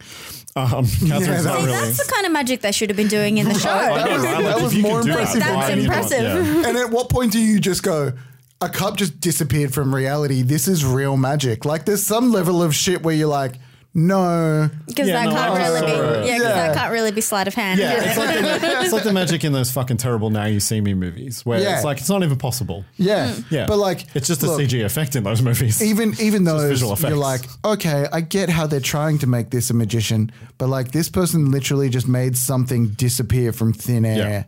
Yeah. I suppose they've had a few drinks, so they might just think they missed the sleight of hand. Yeah, true. Anyway, so he toasts to truth and she'll drink to that because of the plot. The masked man leaves and then things get fucking rapey. Things get rapey real bad. Real bad, rapey. Bad, just bad. Fucking terrible. Yeah. There's a shot where, a creepy mirror shot where Phil throws a jug and it shatters the mirror and Lawrence shatters into two people, which is actually the only artful thing. I missed that because I was so. Yeah. And I don't want to go through this blow by blow the way that we normally would because I don't want to upset anybody. I will say one thing. All I can say is what happens to our main female lead, that's fucked up. But what is assumed to happen to our female co-star to Gina seems so much fucking worse, and that is never addressed. Yeah. So. Yeah, it is never addressed. So basically, Lawrence starts assaulting Gina. Catherine tries to stop her, and then Catherine is taken away by Lawrence to another room. Here's where I want to talk a little bit about Charles Band's motivations for making this movie, and the context. Not justification. The context of what he is attempting to do, which I think, yes, he fails at miserably. I will make that very clear. I'm not on the side. What you think he's trying to do, but what he may not have been trying to do as well. So we don't want to just justify his actions as well. Are you basing this on what he said or what you think he's trying to do? I'm basing it a little bit on his said and a little bit of just historical knowledge, a little contextual knowledge for the time in which this movie was made. According to Charles, this is in his Paramount days. So this is where he is basically releasing a movie every 3 weeks. Yeah. So every 3 weeks, there's a new full moon movie that comes out for home video. So he's ridiculously overworked and overstressed. And what he says in his book is that he wanted to find 3 weeks to relax and make a personal picture. What was massive at the time were Harlequin novels. Which are romance novels. So they're slightly soft-corey romance novels that often have supernatural elements. They're massive. They were a massive market. It's basically like the 50 Shades of Grey before 50 Shades of Grey existed. Yeah. Right. So it's like almost smut that lots of the use of the word turgid. Turgidity. Yes. Close to smut that is acceptable for women to read. Yeah. Right? Massive in the women's market. Are you saying this movie was aimed at women? No, I'm not saying this movie is Okay.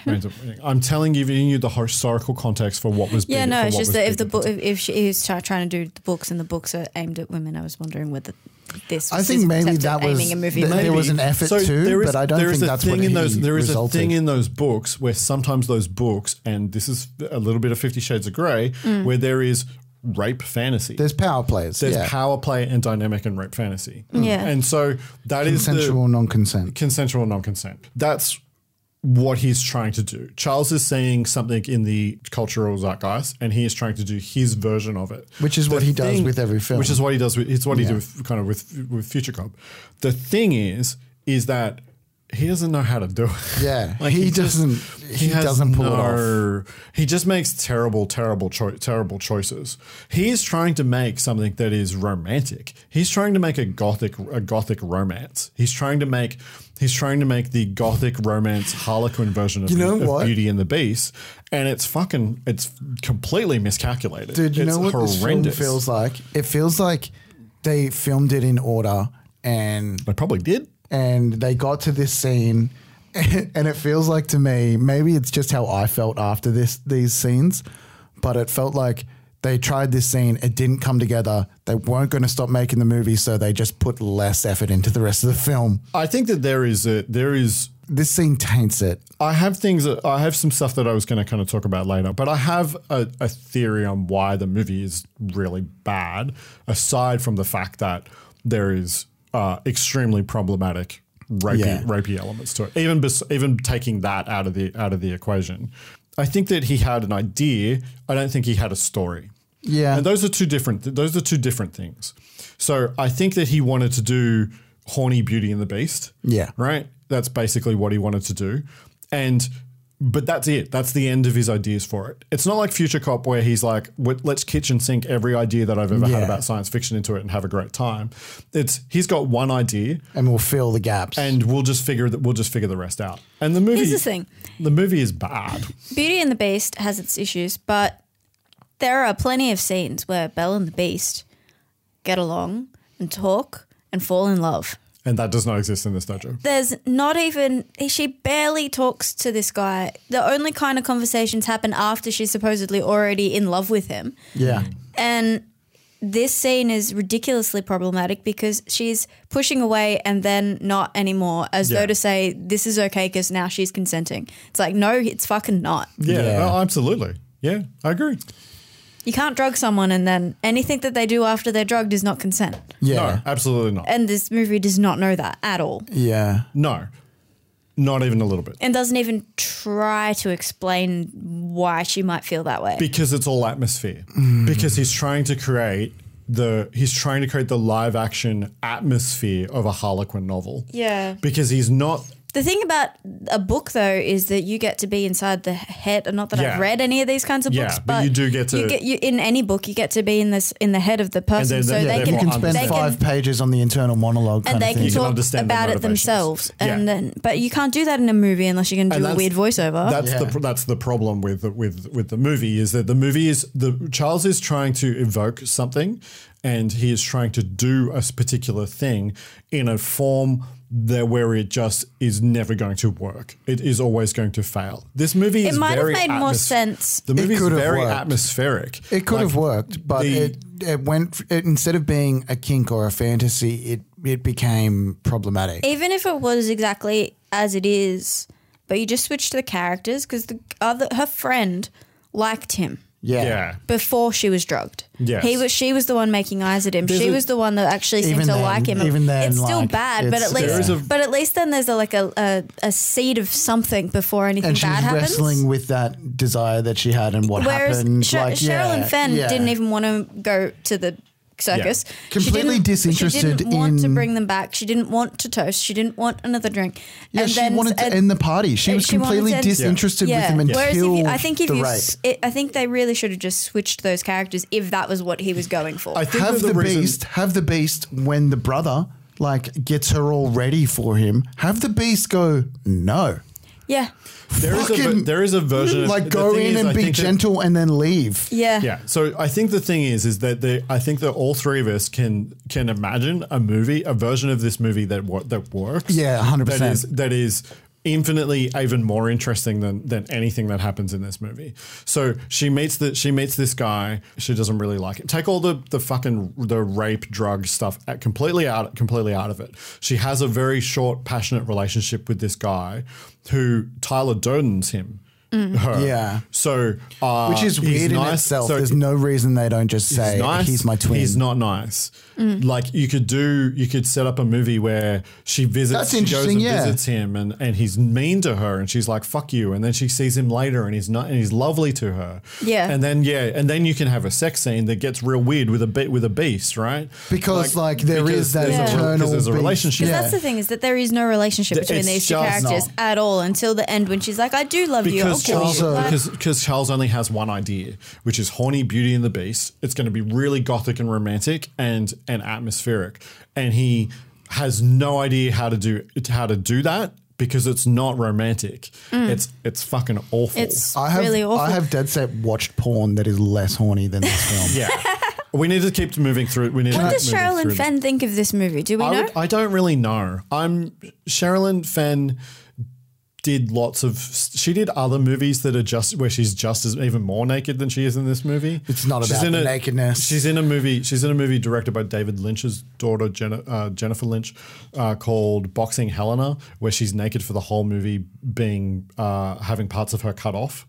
It's a weird David Lynch's daughter made a movie. It's a weird psychosexual movie about. But psychosexual has its place. Yeah, and that's different to this kind of thing. It's different. Yeah, I'm just curious. There's two things I'm going to say about this: is could have really done without the undressing part. Could have really done without the bestiality, like aggressive bestiality, like. Yeah. So. Yeah, so basically the way that the scene kind of plays out is that, yes, they do this thing where she's pushing him away and then she pulls him towards and then he leaves the room, goes talk to the man in the mask. The man in the mask comes in and he is the exact same man. It's his twin. We will later learn that his name is Oliver. He's the good one. Oh, they have names. Lawrence and Oliver. They didn't pick up on that. They refer to each other as their names. He's the good one, and he's gentle with her, right? Even though, like, whatever the fuck that means. And then Lawrence returns to Gina, where and they do an intercut of everybody having sex, and then Oliver dissolves into a beast creature. During as much as like I don't want to talk about the scene for any longer than we absolutely have to. It's way too long too. When this was happening, when he was turning into the beast, because she was drugged, I wasn't sure whether he had been the beast the whole time from when he re-entered, and she just didn't because she's drugged, didn't see him.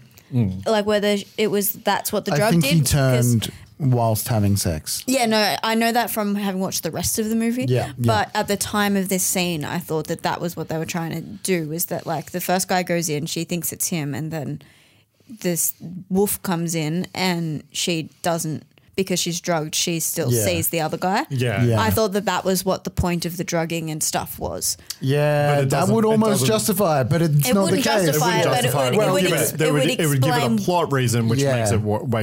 Yeah, so that's the plot reason I put in my head came up with during that scene, but then obviously later you realise, no, that's actually not what happened. So I'm wondering if one of Charles's other inspirations was the fact that there was a Beauty and the Beast TV show on air during this period of time. There was? It was a modern take on Beauty and the Beast set in a city in the 80s. They've done that twice. Go on. The second time is a remake of the first show. It ran from 1987 to 1990. This movie was made in 1990. Okay. Right? It stars Linda Hamilton from Terminator, Sarah Connor. This movie was made in 1990? Yeah. Yeah. What the fuck? And Ron Perlman, Hellboy, as the Beast. Linda Hamilton's name in the show, Catherine. Now, that is the name of the woman in the true story that inspired the fairy tale of Beauty and the Beast.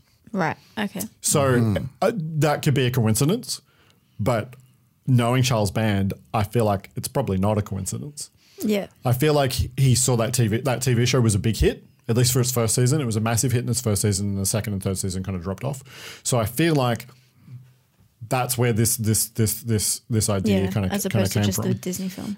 Well, the Disney film doesn't exist yet. Doesn't it? Oh, right. That Disney movie is from the later in the 90s. Huh.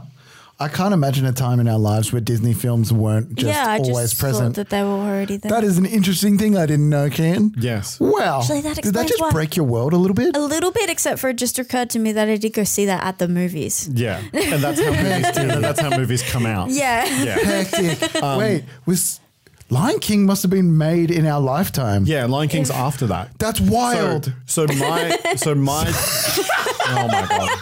I'm so dumb. My relationship with Disney movies is I tapped out after Aladdin, which is before Beauty and the Beast and Lion King. Because you were older. Because I was older. Right? So Aladdin was the last That's why Disney you movie like Aladdin and you don't like Lion King. Yes, because How do you Aladdin not was like the that last film? Because he was older. I was older. You're soulless. I don't have the nostalgia for it. Because he was a teenager. But it's a masterpiece. Okay, whatever. Anyway, so yes, there is a real story of a noblewoman who married a man that had been brought to the court as a sideshow who had a condition that caused him to grow very thick hair all over his body, and that's the inspiration for the fairy tale Beauty and the Beast. So that's a true story. It's a true story, but then was the inspiration for a French book that has then also been rewritten. It's a fairy tale, so it got rewritten a bunch of times in different translations and things, and then eventually became the movie that you have seen. But the TV show came before the movie. The TV show is from before. Wow. And I have to talk about the Beast costume in this movie. Okay, go right ahead. You can do that. And how this particular design came to be in the movie. It wasn't terrible. It's not terrible. It's pretty good. It's pretty good for Charles Band, right? There's a reason for that. Like, I would from say, something else, isn't it? Can I just say, It's somebody else's costume and he borrowed it. for the audience, it's better than the Underworld werewolves. Well, they're visual effects. They're CGI. No, but some, they're like actual costumes and you can tell. In the first movie, yeah, a little bit, but mostly they're visual effects. Yeah, but I still love it. I don't care. A bad costume for me is better than... Yeah, same. It does not ruin it at all. So the Beast costume was designed by Greg Canham, who's a makeup effects legend and has worked on too many movies for me to even mention. Definitely worked on at least one of the Nightmare on Elm Street movies. Awesome. You can just Yahoo him if you want to know more about him. Did he just want an Italian trip for free?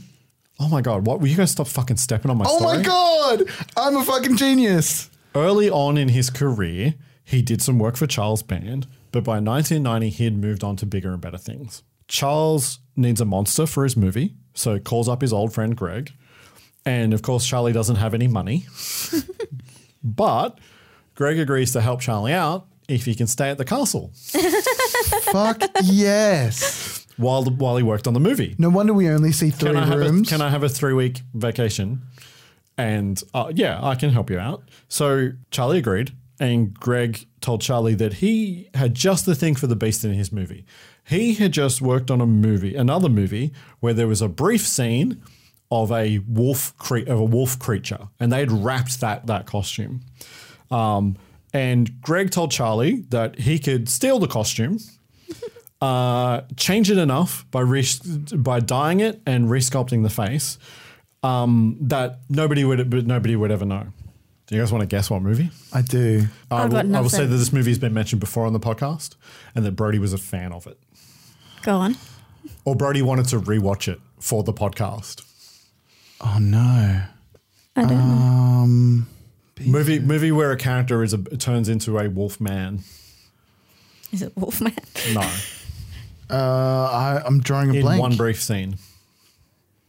There's also a similar sex scene where the Beast has sex with a woman. Now I can picture it. I'm not going to get it. Francis Ford Coppola's Bram Stoker's Dracula. Oh, Dracula. That's right. That is the exact same wolf suit. Yeah, Gary Oldman turns into a wolf at a certain point. Yeah. He also turns into a giant bat. Like, that movie has lots of very fleeting Dracula effects. Okay. And there is a sequence where... I do not remember the wolf. There is a sequence... Yeah, so he very briefly turns into a wolf and has sex with Mina Harker's best friend, whose name I can't remember right now. It's right before... Lucy. It has sex with Lucy, but it's right before Lucy dies.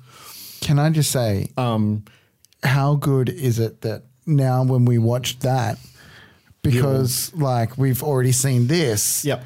Like it's going to be fucking great. Also, Meridian came out a year before Dracula. Shut the fuck up. Because of the quick turnaround of Charles Band movies. Oh my God. Charles apologizes to Francis in his memoir. Oh my God. And this is the fact that gave me chills. Ooh.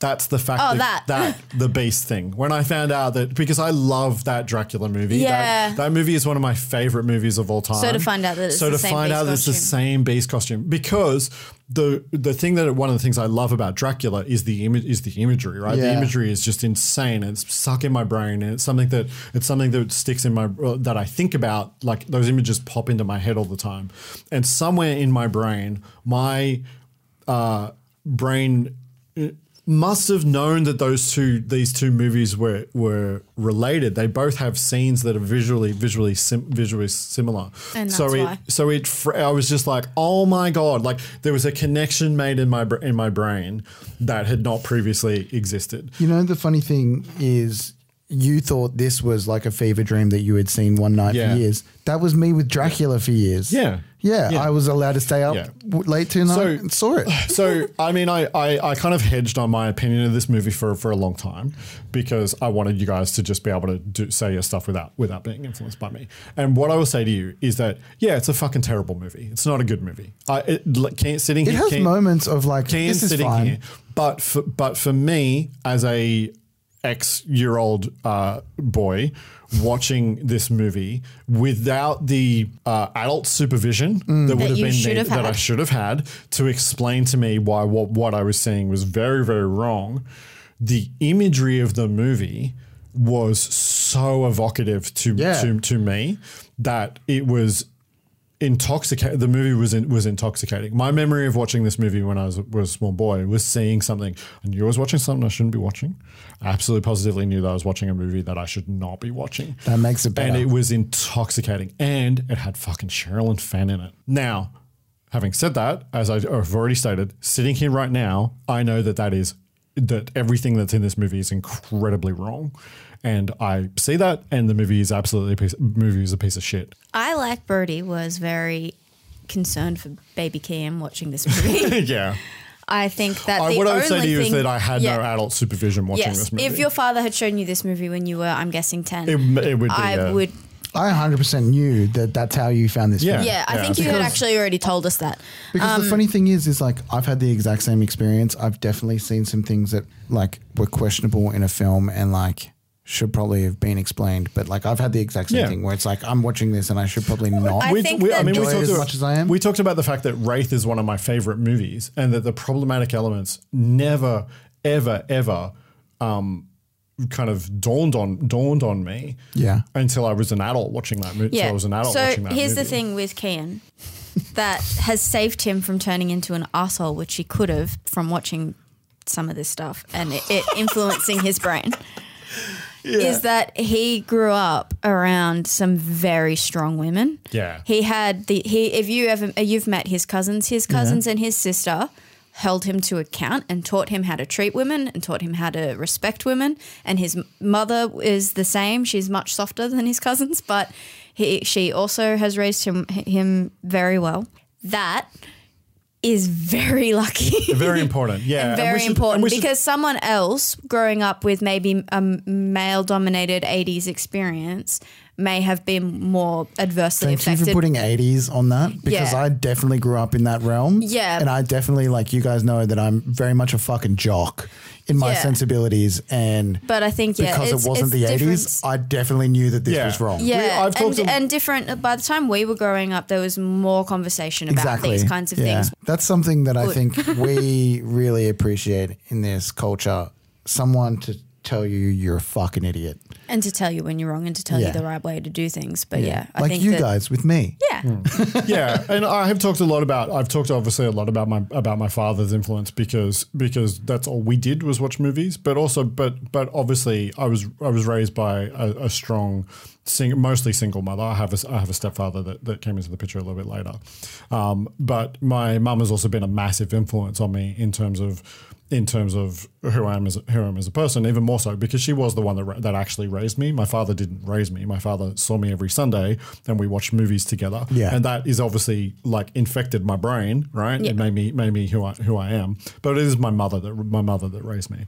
And one of the reasons that I always say the story that I always tell is the reason that I am a creative person, the reason that I'm a storyteller, a writer who has any ideas at all is because my mother used to read to me every single night. Yeah. Like that spark of imagination of storytelling comes from my mother reading to me every night, much older than most kids get read to. Like I was still being read to every night when I was like 9 years old, not just, when you're like 5 or 6 to put you to bed. Yeah. So that I feel like that's also an important part of my story that I probably have lacked to fill in terms of the thing. And I thank you for Kira for bringing that up because it is something I have wanted to talk about and you gave me a way to talk about it. Funny that combination of movie appreciation with storytelling. Yeah, absolutely. We need to continue to talk about the movie. And so the next day, Catherine wakes up naked in her bed. She tells Martha that something terrible happened.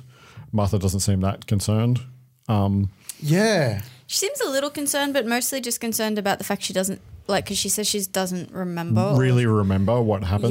Yeah. Which, I mean, that's when you're drugged and stuff. That can happen. But that seems like that's what she's concerned about rather than being concerned that something bad happened. I think it's more of a case of I feel like Martha knew that she remembered, but she might not know what was going on, which we find out Martha does know everything that's going on. Yeah. So she looks down into the courtyard and the sideshow is gone. Gina comes in and is leaving. She apologizes. Neither of them really remember what happened. She does suggest going to the police. She suggests going to the police and then Catherine says they can't and there is no follow-up. Yeah. And there's no reason whatsoever. It's literally because plot. Because we're telling a story and if we got the cops involved, this is a very different movie. I feel like if you're not going to have a reason for not seeing the cops, then just don't have her suggest it. Or have a scene where she goes to the police and the police don't believe her. Yeah. Or she takes to the police where the sideshow was and the sideshow is gone. Yeah. The police say they can't do anything. So many easy ways. Yeah. But because the movie, I think that this movie is very limited by the fact that they just shot in a castle and a park near the castle. Yeah. It doesn't have scenes outside of the castle, really. Yeah. It doesn't have scenes where like a piece of plot like that could happen. That's why I reckon they could just lose the line. Yeah. Just don't bring it up. Fully lose it. But so that feels like to me like Charles as a director going, well, wouldn't they just go, or somebody said to him, why wouldn't they just go to the cops? And so he addresses it in the movie so that he's addressing it for the audience. But he also just hand waves it away because he knows that he's not going to go shoot a scene where she goes and talks to the cops. Yeah. This is also a really fucked part of the movie for me. And I know that we've been going in on it pretty hard. We haven't even got to the ghosts yet. Yeah, I know. But this part of the movie is really fucked because it's an interaction essentially of, and I know we've already been to it, but it's essentially people who are, this is brutal to say out loud, 2 victims of rape talking to each other the morning after. And also just not addressing it in any way, shape or form. Yeah. And the way that our co-star, what's her name? Gina goes, yeah, we should do something, but I've got to get back.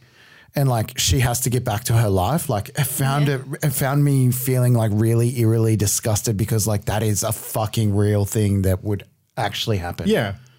Yeah. And the reason that Gina needs to leave is so that she can go reveal the painting. Yeah, true.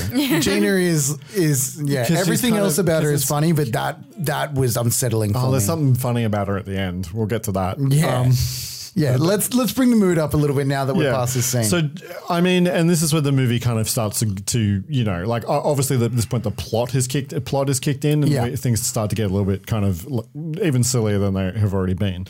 Catherine's sculpting a bust and hears some spooky noises. So she literally hears oohs and ahs. Is the head that she's creating, it's meant to be him? by the end of she does it over like 3 different scenes. And in the last scene, it's meant to be him. It doesn't really look like him because whoever actually did the sculpting, probably not very good.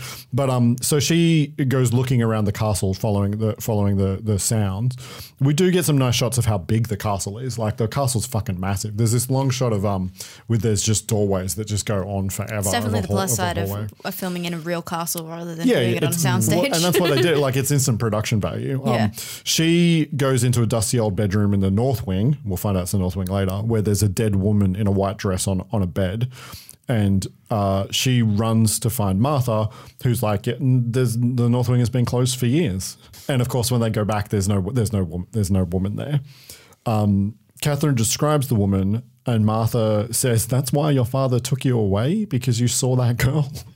I'd be like, okay, you need to explain this. We're gonna go sit. We're gonna go make tea. We're gonna sit down and we're gonna talk about this right fucking now. But no, she also kind of goes on like, oh yes, I remember. Well, it's a ghost story. Everybody, all old castles. But they have their cake and eat it too. Like she seems to remember this white girl and goes, "Oh yes, I know that's why father took me away." But also, I have no idea what you're talking about. Catherine, she kind of doesn't. She doesn't really acknowledge the fact that she's just been told that she used to see this ghost as a little child. She never goes, "Oh yeah, I remember that." She doesn't. But she moves kind of ahead. It. Yeah, because the movie just needs it to move ahead, even though it has nowhere to move to. Yeah, true. Right. And then we get to a scene in the they repeat this shit with this white dress woman so much where they could have just dived into it. The movie is structurally very repetitive. We get a lot of the not just the same scene and the same information. We get a lot of the same structure. Catherine sculpting in Here's a Noise. Oh my God, we do. Because that's all Charles has. He does it 3 different times. He does it, yeah. It's the exact same scene, just different ways. Because he doesn't have a story. He has an idea. But not even anything more is revealed. No, nothing. What the fuck? That just broke my brain again. So that's the thing about this movie is that it doesn't have story to reveal. That's the thing about this movie. There's no movie in it. It doesn't have story to reveal. So everything is talked around and obscure, and people deliver one line of dialogue and then never explain it. And then later it's all brought together. It's all brought together really badly. Also, where are her parents? Well, her parents I know that she's older. So but in the on the back of the box and in the trailer for the movie, her father has just died. Yeah, that did not happen in the movie. And her mother? We don't know. There's never even a mention of her mother. I think they say parents at one point. Yeah. So her father took her away. The idea is that her father has passed away and she's returned to the castle in which she grew up. To be an artist. I was so confused. At one point, I thought the woman in the white dress was her mother, and I was like, "Wait, so her mother was with the beast as well?" I thought it was confusing stuff about who's who. The girl in the white dress. At first I thought it was her mother, and then I thought it was going to be that Martha was ghost and she's the girl in the white dress. Oh, yeah, that's interesting. Even that would have been better. Yeah. So in the it was your auntie. I did that thing you never met. I did that thing that you always do. I came up with a better movie in my head. Yeah. At the monster park, Catherine just runs into Oliver, and he says, "Oh, I'm sorry for the rape." I wanted to apologize. I know what we did was unforgivable, but when I saw you from the stage, I seemed helpless. I want you to leave. Please. Try to understand. This feeling is so powerful. Oh, yes. I forgot about that scene. And pleads that he wants her to understand. And pleads that when they made love, it was real. And the feeling she's like, felt, go away. Real. She does tell him to go away. We get our first scene of Gina back in town, uncovering the painting. And of course, the very first thing that she uncovers is a castle. It looks surprisingly similar to the castle that we've been spending a lot of time in. Yeah. Back in the park, Phil cracks his whip at Oliver and makes fun of his sadness. And we get our first scene not our first real scene with the two of them interacting. We have seen them together before. But they bicker with each other. Oliver thinks Catherine is the one what? And then there's a lot of vague dialogue. There's all this twisty-turny dialogue that's meant to be clever about, I love you, brother. Oh, but I only love you as much as I hate you. And your hate means that you love me. Like it's all just a lot of bullshit, a lot of nonsense. Oh to get to how it ends. To get to the ending, yeah. Catherine's throwing herself into her art by working on her sculpting, and she sees the woman. The woman just walks into the room. Yeah, what's up? How you doing? They're casual old best friends now. And then she follows her back through the castle, trying to ask the ghost what she wants. And then back in the north wing, a giant crack opens in a wall and it turns into a doorway. Ghostbusters fridge opens up. Yeah, a lot of backlight and smoke, and out of the door comes the beast, carrying the woman the ghost woman in the white dress and laying her onto the bed. And as they dissolve away, Catherine collapses and goes unconscious for some reason. Yeah, that scene made no sense. That scene made no sense. This movie made no sense, but that scene made no sense. Fucking none. She wakes up. But wait, she sees an arrow in the beast, right? No. That hasn't happened yet. Oh, okay. She's different version of the different same version scene. of the same scene. Yeah, completely different version of the same scene. No. She wakes up to Martha and one of the Italian workers leaning over her. Because there are other workers in this castle. There are other workers in this castle. Which, given what we know, that's weird, right? Well... And also lots of people can see Martha. And like she can physically interact with fucking everything. Yeah, the movie cheats like a motherfucker about whether or not like Gina definitely hugs Martha at one point. Yeah. Yeah, completely. The movie makes no effort whatsoever. Is it possible that the movie didn't know that she was a ghost until later? No. And like if they it was shot made that in order, decision later? Yeah, maybe they were like, oh, what if you're a ghost? Seriously though. So Martha's a ghost and people know that she's dead. So is the other person working there also a ghost that's just hanging with Martha because they need someone who can do things? Let's talk about that like later. We'll talk about it more at the reveal. But yeah. She tells Martha what she saw, and Martha admits that she's seen the girl in the white dress as well. It seems like she was standing in Martha's place in the dream because the beast looks up and looks at someone, doesn't he? Well, it looks at Catherine. Yeah, and then that's why she turns to Martha and goes, "Oh, did you see it as well?" It's not. Who knows? Nobody knows. It doesn't matter. In the kitchen, Martha blackmails Catherine with food. She wants her to eat, basically, and she'll tell her the story. So the ghost girl is Catherine's father's sister. That would make her aunt. Nobody says the word aunt in the movie. Yeah. Audrey, which is kind of amusing because of Audrey Horne, character Sherilyn Fenn would go on to play in Twin Peaks. She was special. The same thing happened to her. She went to see a sideshow, and the magician in the show became obsessed with her. It was a tawdry show, and Audrey was only 15. And then Catherine asks, was he respectful or rude? I forgot about that. Was he the good twin or the bad twin? She doesn't know that he's twins yet. Yeah. They may as well have just gone full Darkest Timeline and put a fucking goatee on him. Yeah, fully. To turn him into evil Spock or evil Abed, if that's your flavor of evil people with goatees. But can I just say, does this mean that this fucking beast has fallen in love with every lady of the fucking castle? Yes. How fucking little does he feel about love? Yeah. How many fucking times has he slept with the women of the castle and just been like, I'm in love? Like, all right, buddy. Maybe fucking go to your next fucking frat house because that's how you feel about love. Yep. Audrey was found murdered, and a shock horror, it was the same travelling show, Favre's World of Wonders. They hid the ghost girl from Catherine and closed up the North Wing because she was the next lady of the castle. Gina, with her explainer painting, finds a beast figure with a beast figure with a crossbow. This is where they stole the shot from earlier. It's the exact same shot. Yeah.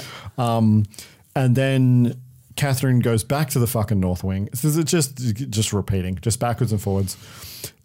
She goes back to the North Wing, pulls a sheet off a mirror and then a dresser. She finds an old jewelry box and then a Renaissance style red dress in a trunk. Oliver is just there magically to tell her that there's a bond between them. He's coming on way too strong. So strong. Way too strong. You know what would have made sense? For him to wait 3 days and then magically appear in the closed North Wing. Yeah. But you know what would have made a little bit of sense for Gina? Like, have Gina, like, call her and be like, I'm finding some weird things on this painting. And then, like, they discover it's the painting from the castle. For anybody to talk to anybody else and for there to be plot. For her to leave the castle and go to an art gallery and learn about the history of the castle and herself through... That would at least build intrigue for her character going, maybe I do have feelings for this person. The movie is completely... devoid of it. Take the problematic elements out of the equation and just talk about the storytelling. It's completely hamstrung by the fact that we are only ever in this fucking castle and this park. It's bizarre. Because they can't do anything else. They can't tell the story in a more interesting way because they're stuck in this fucking castle. You can have people talk to each other though. It's like they can talk to each other in the castle. There's no other characters. You know what this reminds me of? This reminds me of a young film student's first film because they get it's a like set. his 200 movie. You know how a young film student like gets a set and like one other location and then like everything revolves around there and anything that takes them outside of that. Oh no, there's a reason why we can't do that. You know what I mean? Everything Everywhere All at Once is set in 2 fucking locations. It's fucking surreal. Amazing. Yeah. Amazing film. It's about who you are as a creative person. Yeah. Anyway, Jesus Christ. Okay, let's keep plowing through this shit. The scene where Martha is explaining everything, is that when she says superstition leads to adultery? No, that's a line. That is you misheard the line, and it's later. Okay. What's the actual line? I'll tell you when we get to the scene. So Catherine says that she'll yell for the servants. Yeah. To Lawrence, and it's we find out that it's Lawrence, not Oliver, that she's talking to. Yeah. And he says because he gets aggressive. Yeah. He says that Audrey yelled for the servants and they didn't help her. Thick walls and thick doors. Yeah. That was fucking creepy. So Lawrence then hits her and tries to get her onto the bed, but then the beast.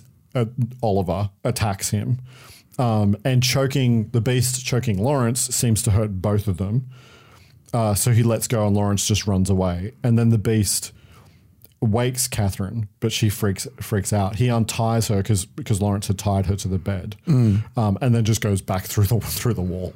Yeah, that's the only bit of like relationship building we actually get. So the only time he actually does anything that's helpful to her. Well, the beast is fucking useless. We can talk about a little bit about some stuff that happens later.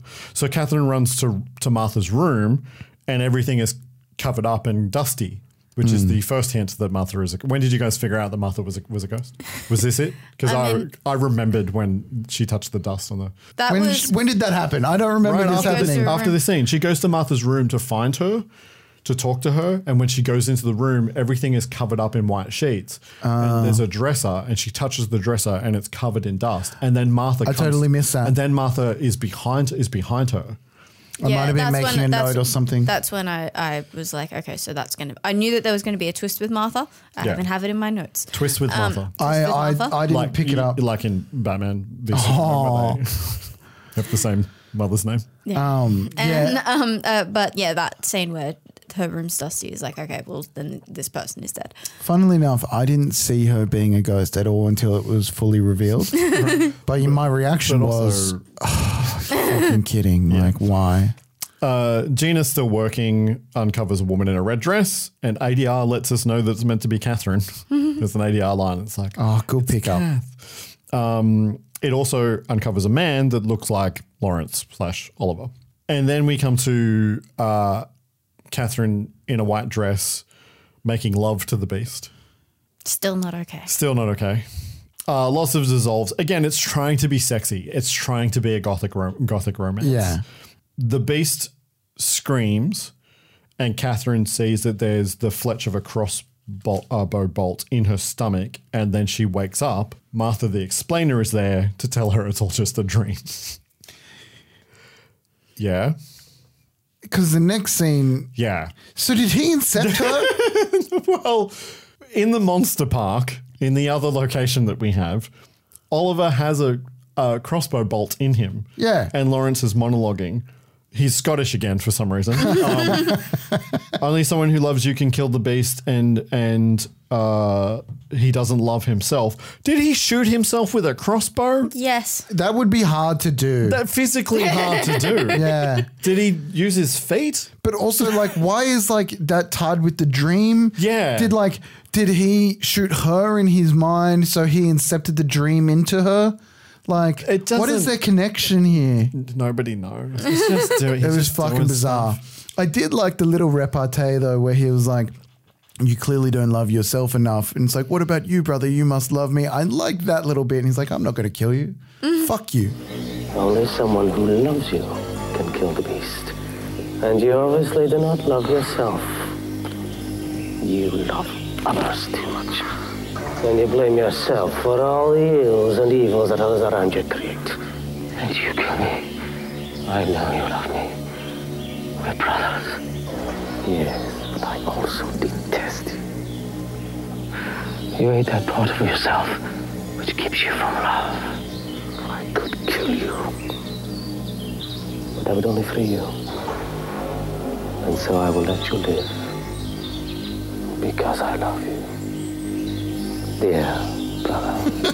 There's a lot of, again, they're trying to be clever with the dialogue, and there's all this love-hate inversion stuff, and it's just not very good. And Oliver says to him, "Lawrence, you're the beast," right? Which will become important later. Yeah. They're both as bad as each other. The other movie that it made me think of at this point, and this is really just a fleeting thought from my head, is the movie Lady Hawk. You've seen Lady Hawk. I've seen you've seen Lady Hawk. Why do I know that Rutger Hauer movie, Michelle Pfeiffer, Matthew Broderick. I feel like I've seen it. It's an 80s fantasy movie where Rutger Hauer and Michelle Pfeiffer are a knight and a lady who are in love with each other, but during the day she is a hawk, and during the night he's a wolf. And so they only ever get to look into each other's eyes for a few moments at sunset and sunrise. Yeah. It's a Richard Donner movie. He directed Goonies and the Lethal Weapon movies. I definitely feel like I've seen bits of it, and it's in my cultural. It's very 80s understanding. Yeah. It's a good fun movie. Yeah. In the North Wing, Catherine goes and touches the wall that keeps on opening. She puts a necklace on, the necklace that she found on, and sees Audrey in the mirror and asks for her help. Audrey starts bleeding from where she was hurt. Catherine hugs her and she just disappears. But she doesn't really disappear. They just cut to a different shot and she's gone.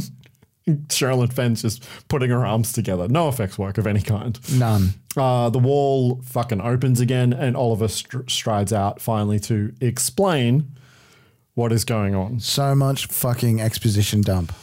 Yeah. The biggest problem with this movie is that it's all tell. There's no 100%. Show.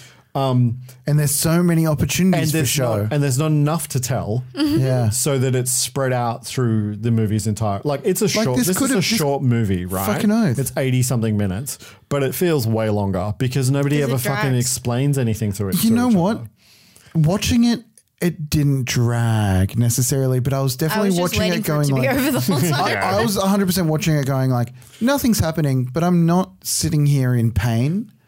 Like, I've sat through some movies and just been like, oh, I really would prefer not to watch this. I was like, I could easily just let this play. No. Besides the problems with it. No, the whole thing just annoyed me the whole time. I was just frustrated with this movie the whole time. Everybody's motivations were bullshit. Everybody's reasoning was bullshit. That's such Everything everybody said annoyed me. So I came home at about this part of the movie when Kira was watching just it, seething on the lounge. In the office with the new TV. Yeah, right.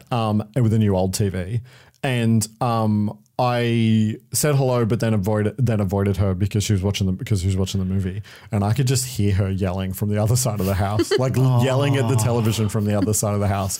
What? No. What are you doing? This morning I was sitting there watching it, just being like. So we get to the explanation, right? Which is that doesn't make sense. Oh my God. Oliver shot the first lady of the house, not Audrey. Because that's the other thing is there's two. There's the daughter of Merlin. Yeah, the daughter of Merlin because it's been going on for 400 years. Yeah. I love that we're calling him Merlin, even though that was the movie you missed. The movie I missed on purpose because I thought it was funny. The woman he loved in his heart 400 years ago. he wants Catherine to kill him, the beast, to release his soul from eternal torment. He was cursed by the first lady of the castle's father, the fucking wizard, right? To become the beast whenever he feels love. He tells her to go and then begs her to kill him as he transforms. Also, why did he try and kill himself before if he says in this scene, only the lady of the house can kill him? And he knows that, and everybody knows that, and the movie fucking But even the brother says only someone who can love you can kill you. Well, that's what it is. It's that only someone who loves him he can says kill him. later, it's only the lady of the house if she loves him. But that's not how it happens. Yes. That's why it doesn't make any sense. So I thought the rule was that it had to be someone that loved him, and that's how the whole The love-hate movie thing doesn't with the know brothers what its rules are. Okay, the well, movie's that's making the up its rule. rules. It literally changes. It literally changes later. Yeah. So Catherine then goes to church to confess, and it's the priest from the opening. Superstition leads to idolatry. Idolatry. I love how they start speaking Italian, and he just like, goes, no, speak in English. What's idolatry? It's worship of false idols. Oh, okay, that makes way more sense. Than Superstition adultery. leads to you believing that you need to put your pants on left leg first, right leg first. Right? I don't think that that's a good example, but okay. No, because then you worship the left leg of your pants. Yeah, you worship. Yeah. What is happening right now? Just trying to make you laugh. Yeah, it leads to superstition leads to you thinking that your basketball team won because you did something. So therefore you worship the thing that you did, right? Yeah. It's like a lot of that pagan. makes way more sense than it sounded like adultery to me. And I was like, what do you mean superstition leads to adultery? What the fuck is that? I thought it said suspicion leads to adultery. Right. And I was like, that kind of makes sense. But like, should she be suspicious that there's two of them? And it's like, if you don't know there's two of them, is it not adultery? It's I don't know. I don't know where I was going with adultery. that. Yeah. Anyway, she gets told that if she can't avoid sin, she should take herself away from it.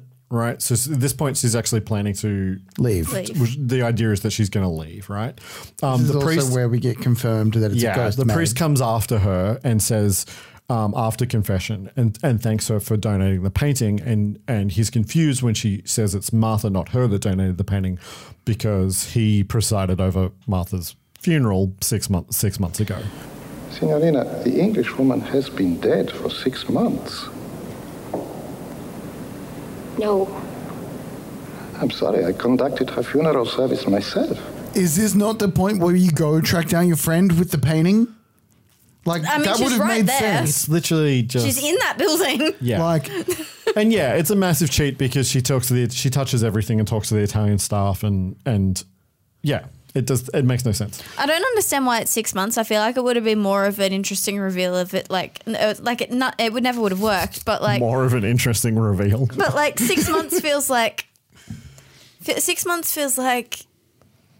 And nobody contacted her. Nobody but also contacted her. like according to the back of the box, her father has just died. So you think So who contacted her about her father? Yeah. Yeah. Also, would her father not have told her that her nanny for her whole fucking life died? But was probably still like that's the that thing. she clearly loves dearly. It's just that it's Charles Band's classic lack of attention to detail. Yeah. Also, I just feel like it would have felt more like it wouldn't have made sense more, but I just feel like it should have been that she died longer ago than 6 months. I can see a big what the fuck on your notes. That's this whole movie. Yeah. Yeah. No, but like also this is the page of notes where I was yelling at the TV while Kim was in the other room. But also, what's her name? Not Catherine. Gina. No. The maid's name. Martha. Fuck. Your names. I know. I can't remember any.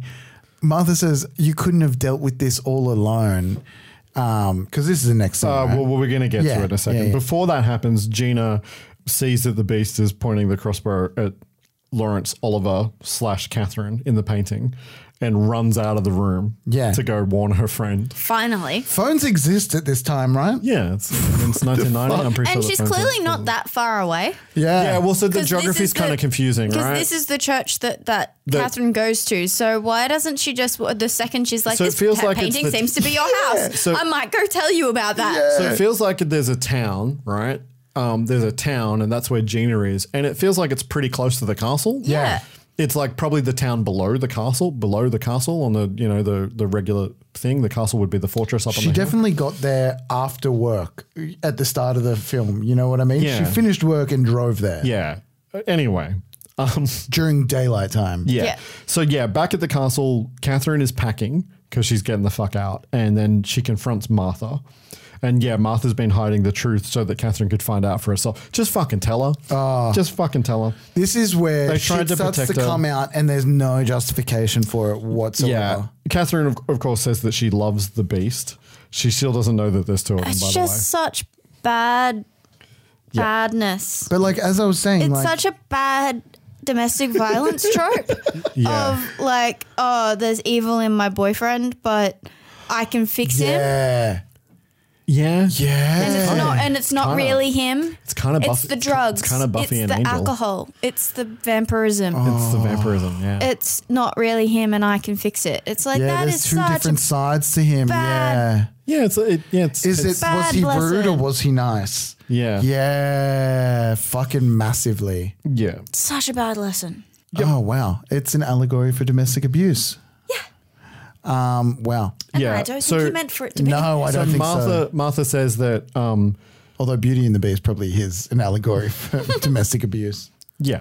Martha says to Catherine that she's his star and that he's wished upon her, which is where the star thing comes back. And that's why did if she knew that the whole time, then she shouldn't have been calling her that like it's a pet name. Is Martha on Oliver's side? Yeah. No one's motivations in this movie make any sense. Like there's just Martha is there to explain everything line by line over the course of 86 minutes with no thought about what, and she's a fucking ghost for like no reason, but with no thought about her motivations as an individual person within the story. Martha literally has no purpose other than to be there to explain things. Yeah. And doesn't explain them well, because if they explained everything at the beginning of the movie, there would be no movie. But also just doesn't have a motivation of her own. She's protecting her. She's supposed to be protecting her, but apparently she's known this. But she's known everything, and she's on Oliver's side. Yeah, if she explained everything enough, like her own motivations would need to be explained. Yeah. So Catherine asks her to stay, and she says she'll always be there for her. Always. And then leaves. Always. And then we never see her again. I actually didn't notice that we never saw her. We again, never see her. She just disappears from the movie. Yeah. No, I noticed that. She stepped into a dark corner and then was like, they do a dissolve. Yeah. And she's gone. And then Catherine puts on the red dress to become the lady of the house. I kind of like, I'm not going to lie, this moment I feel like could have been pulled out a little bit, and like she's determined to resolve this, whatever it is. And I was like, this could have been like a badass, like weird version of a suit up. Yeah.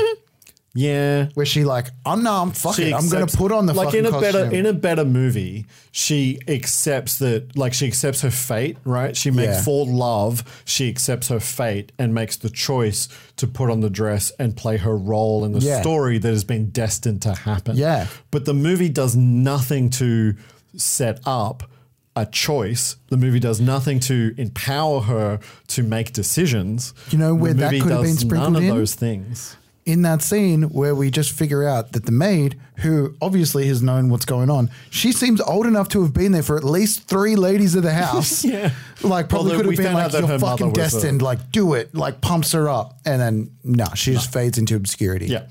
So she puts on the red dress and walks through the crack in the wall, which apparently just leads deeper into the castle. They shot some stuff in the actual dungeons. The castle has actual dungeons. Yeah, fuck yeah. Because it's a castle. It's so old, yeah. I love how she's walking through this like secret part of the castle. It's just a firelit. There's fires everywhere. Well, Phil, who we also have not seen for a very long time, is just walking ahead of her, lighting the candles. Was he? Oh my God, Brody! That didn't happen. No. Okay, good. I was like, well, the blacks crushed that much. No, she has a vision of Audrey being murdered, and Oliver explains to her what the fuck is going on. Another thing that could have made this movie make a little bit more sense is if Audrey had spoken. brown hair. Yeah, Because- not a blonde. Because Not a then blonde. it would have been, all the ladies of the house kind of look the same, and that's why she's in the painting, and that's why he They're fell the for same each of them. spirit or something like in that. Dracula, Winona Ryder plays Dracula's love, Elizabeta, Yeah. before she plays Mina Harker. Yeah. I have crossed oceans of time to find you. Yeah. It's Yeah. one of the thing about Dracula as a gothic romance is that it is actually romantic. Yeah. It is beautiful and romantic. He's been looking for this soul of this person across Yeah. oceans of time. He rejected everything he has, his God, everything, to Yeah. find his love, Yeah. who happens to be in Mina Harker's body. Yeah. And with the painting, I think it would have played better that he has done this with all of the ladies of the house if all of the ladies of the house kind of Looked looked exactly the same, the same. which would Have also make sense Sherilyn- because they're have like Sherilyn- related, so they you know, could all have Have brown hair. Sherilyn Fenn play the first lady of the house. Yeah. Yeah. In like scene at the start. What on anything? Yeah. Yeah, Do even if you don't anything. really see her face know properly, what you'd would have still be made able sense? to feel that it's Yes. similar. I've said this so many times, but you know what would have made more sense? What? In the painting, instead of painting the ending to the movie, paint Sherilyn Fenn sitting there as the lady of the house with like a beast sitting there, like with a hand on it. Anything. So Oliver then explains again. We've already had an explanation. We get a second explanation. Wait. Oliver now is speaking about his brother. Wait. Let me do the thing, and then we can talk about it, please. I'm sorry, I'm outraged. So it's fine. So Lawrence killed Audrey to stop the curse being broken. So, which is confusing. Lawrence is consumed by hatred. 400 years ago, Lawrence and Oliver were both in love with the First Lady of the castle, but the First Lady of the castle loved Oliver. Oliver fell in love. Lawrence tried to kidnap her. They both fell in love with her. Yep. She loved Oliver, the good one, right? Yeah. Lawrence in his rage of his rejection, tried to kidnap her. Oliver tried to stop Lawrence, shot an arrow, and it hit the woman instead of his brother. Is that a callback to the fact that he didn't throw the knives very well at? I don't think so. No. Anyway. But that's funny because he seems to be really accurate with his knives, and the crossbow guy doesn't seem to be very accurate. Yet the trick in the show is the opposite way around. So her father put a curse on him. There's a line that also created massive confusion for me, and I had to rewind a bunch of times so I could actually hear the line. There's a line that is, he could have made me a stone monster, but he didn't. And he made him a creature that no one could love. But in order to be set free of the curse, he has to be killed by the lady of the castle, and she has to love him. That's not true. He just has to be killed by someone who loves him. Catherine does love him. She is the one. Twist. She's talking to Lawrence, not Oliver. Yeah. So, okay, a couple of things. Yeah, do you think? What do you got? So he's talking about his fucking brother now, which it's Lawrence pretending to be.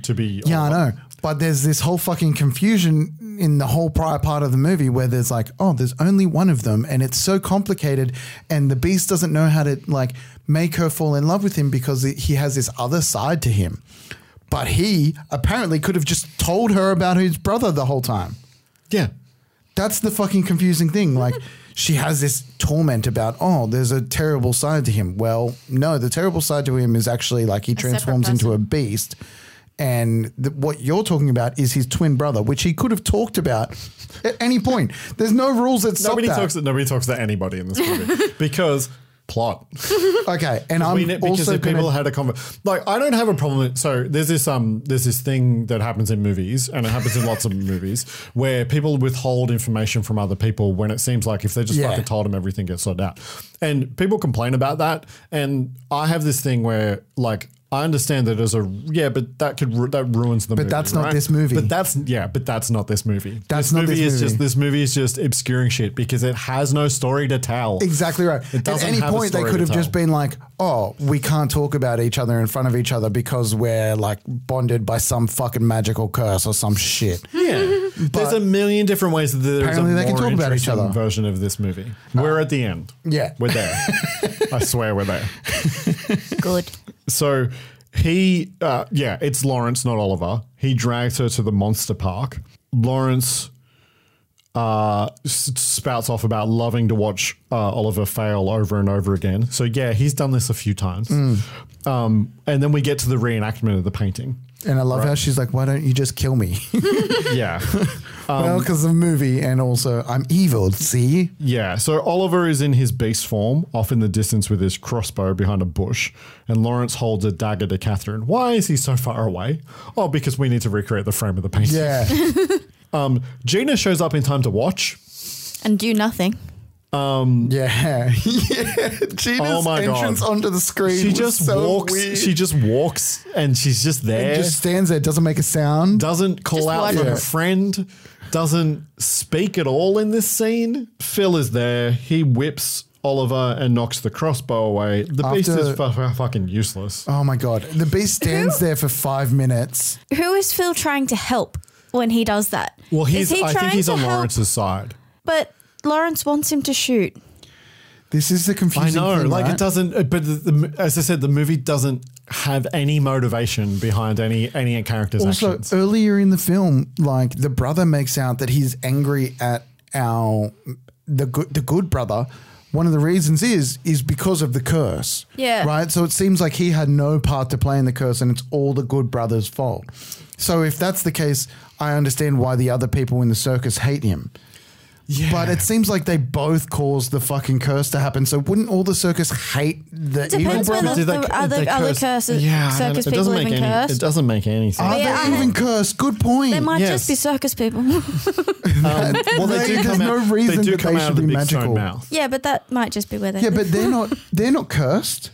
I think that it cursed the whole sideshow. But that's the thing. Like when we hear about the curse, there's nothing said I know. about the sideshow because nobody knows about because the curse is all just all bullshit. It is all bullshit, as we're about to find out. So doesn't matter who kills what or who loves who. So the thing about the beast is, dude, you're a fucking beast. Yeah. You're a wolf person. You could just rip people to shreds with your teeth in your and no you would point. think claws. you shouldn't need to use a crossbow. But I get that you're a nice guy, wolf person. But Fuck. you could, if you're wanting to try to kill someone, then you could just do it. Yeah, exactly. He finally grabs the whip and just yeets Phil. Yeah. We don't even see Phil land. He just gets thrown out of the frame. And I'm yeeted out of this movie. and we find out why Gina needs to be there because she picks up the here's crossbow, the crossbow. and hands it to a wolf monster that she has. The No thing is, context. Gina has no reason. context. She has no reason to think that the wolf monster is the good guy. Yeah, none at all. None whatsoever. Why would you assume that the wolf is the good guy? The giant monster is the good guy. Fuck. I literally have in my notes, here's the crossbow. That's why I'm here. Like, that's all she fucking does. She may as well have that line of dialogue. Yeah, yeah. It's Doesn't amazing. make any like. Obviously, she wouldn't think that Lawrence is the good guy because he's got the knife to her friend. Yeah. But you None still of wouldn't them are. assume that the other. You'd think they were both bad. Yeah. Which, by the way, they are. But anyway, Yeah. Fuck. It's God. what was her plan when she got there? Just to kind of talk through the mechanics of what happens. The beast fires the crossbow. It pins Lawrence's arm to a wall. Catherine goes to the beast. Gina at this point has just disappeared. Yeah. We never see Gina again. Fuck. Oh my God. She just hands him and then just walks away? Well, she has to finish restoring the finish the painting before Monday. I'm going to get back to town. Can you just tell Catherine that I'll This catch is up with her clearly next wrapped week. up here. Yeah, this is all done. She has a deadline, guys. Yeah. He fires again, and both of the brothers are hurt. Lawrence is shocked that she really is the one, and she won't kill Oliver, but he loves her enough to kill Lawrence. That's not how the curse works. That's definitely not how the curse works. Actually, sorry, we do see Gina again. She's just watching. She's just standing by a tree watching. She doesn't come over to her friend. But yeah, there is one more shot of Gina. Oliver then turns into a human because he's killed the beast. Yeah, because we get a line. We get a line from the brother, which is as he's dying, "I'm the beast." The curse was on both of us. I'm sorry, Lawrence.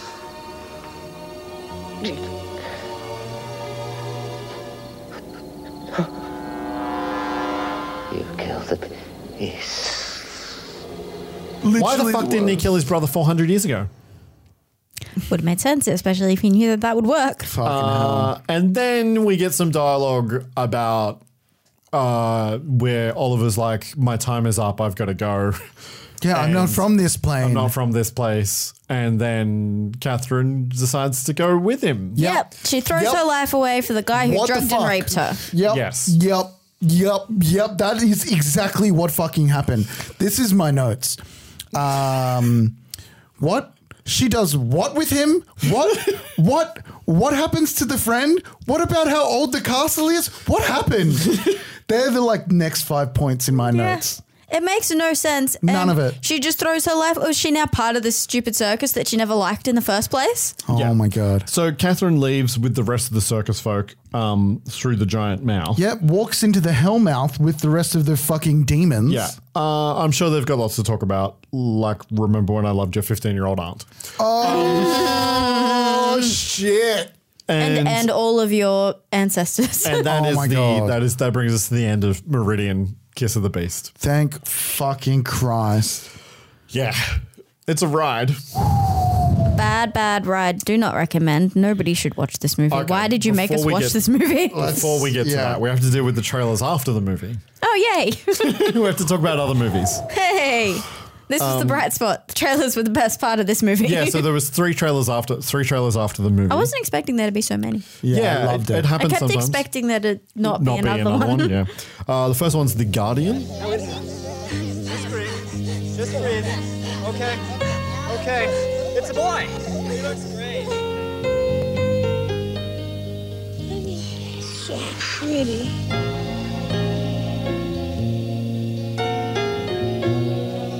Well, I look at some employment agencies.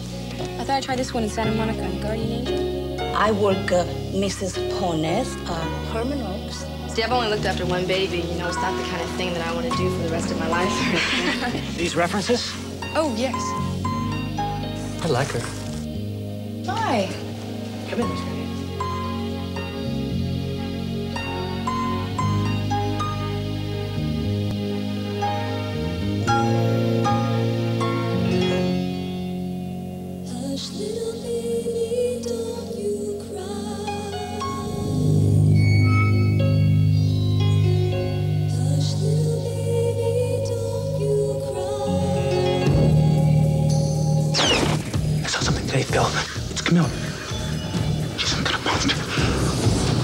You know the Guardian Angel Agency? Yes. I thought maybe somebody else had this woman in their house. I'm not crazy, Mr. Sterling. She cooks, she cleans, she takes care of the baby. What else does she do?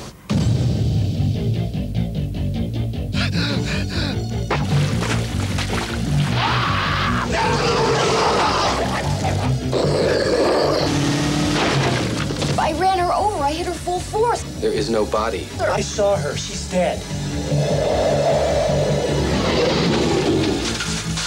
There's no evidence that the woman you describe ever existed.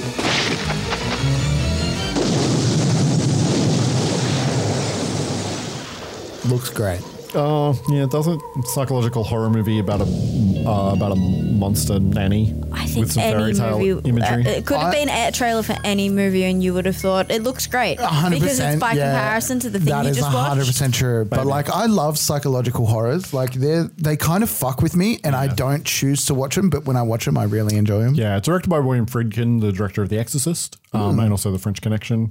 I've not heard of that movie before. I feel like there's tropes out of this movie that I've seen taken off in other things. I think it's a fairy tale inspired psychological horror movie. Like the whole we run her over, we saw the body, and then the cops there's no. It's one of those movies where it's like what's real, what's not real, and nobody ever believes anybody. Yeah, I'm not the biggest fan of those movies, and I'm also not the biggest fan of William Friedkin, which will probably. Again, like my distaste for most Walter Hill movies is one of those things that usually surprises people because people are into those movies. But I actually don't think much of The Exorcist. Yeah. I'm just not. It's just not my thing. I just don't think it's very, I just don't. That really surprises me because you're a big horror dude. I am, but I just don't really like that movie very much. Is it because you didn't watch it at the time, like as it wasn't in your? Well, no, I saw it when I was young, and I saw it when I was younger, but. And then I've watched it again as an adult, and it just doesn't do. It it just doesn't do anything for me. Like it just doesn't it's just not very interesting to me. I don't find it very scary, to be honest. Neither do I. Yeah, I think that's one of the things about it.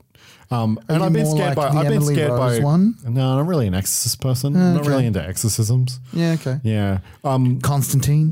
Constantine's different though, because Constantine. I fucking love that movie. Yeah, that movie is fucking great. Thank you. That movie's awesome. You. People think it's trash. It's so fucking. People hate it. People hate it because comic book fans hate it because it's Keanu Reeves playing John Constantine, who is an English character that looks like Sting and David Bowie. Yeah, but he also fucking kills it. And they move it to America. Yeah, and they change a bunch of stuff from the comic.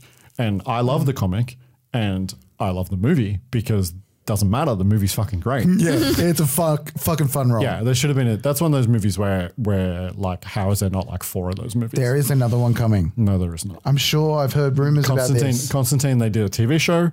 There's another Keanu one coming. I'm sure I've heard rumors. No, I would know if that was happening. Yeah, you would know. I immediately doubted it. Keanu has been asked about it. He's been asked if he got asked recently during the Matrix press tour if there was a movie that he's made that he would like to make a sequel to, and he answered Constantine. Oh, maybe that was it. But it's not going to happen. Okay. Damn. And the next one was Paul Newman in Shadowmakers. I think you're the man for the job. And I got a weakness for good men. So, where would you start?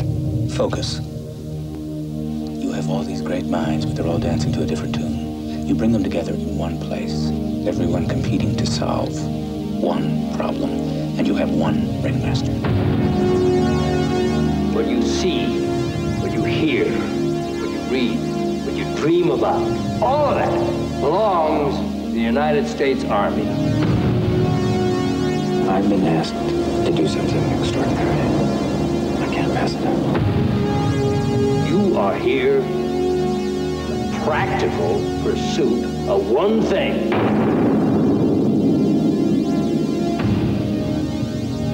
There is one word that I don't want to hear. Impossible. In a place that officially didn't exist. There are questions. There are a kaleidoscope of questions. So what is it you're working on? What is it that's so goddamn important? That's right.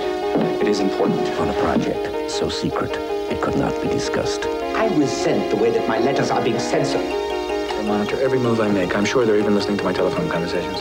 Doesn't this make him an unacceptable risk? No! Failure's a risk. One man led a team on an impossible task. Don't talk to me like I haven't given 26 hours a day, 8 days a week to this project. I've given up everything. There's something going on here. It's got everybody mesmerized, hasn't it? To unleash a force that would change the world. What will it be like? Unimaginable. This thing is becoming real. It's going to affect lives. Thousands of lives. You are trying to uninvent this. It's a limitless supply of energy. Think about it. So close. Power that drives the universe. 10, 9, 8, 7, 6, 5, 4, 3, 2, 1.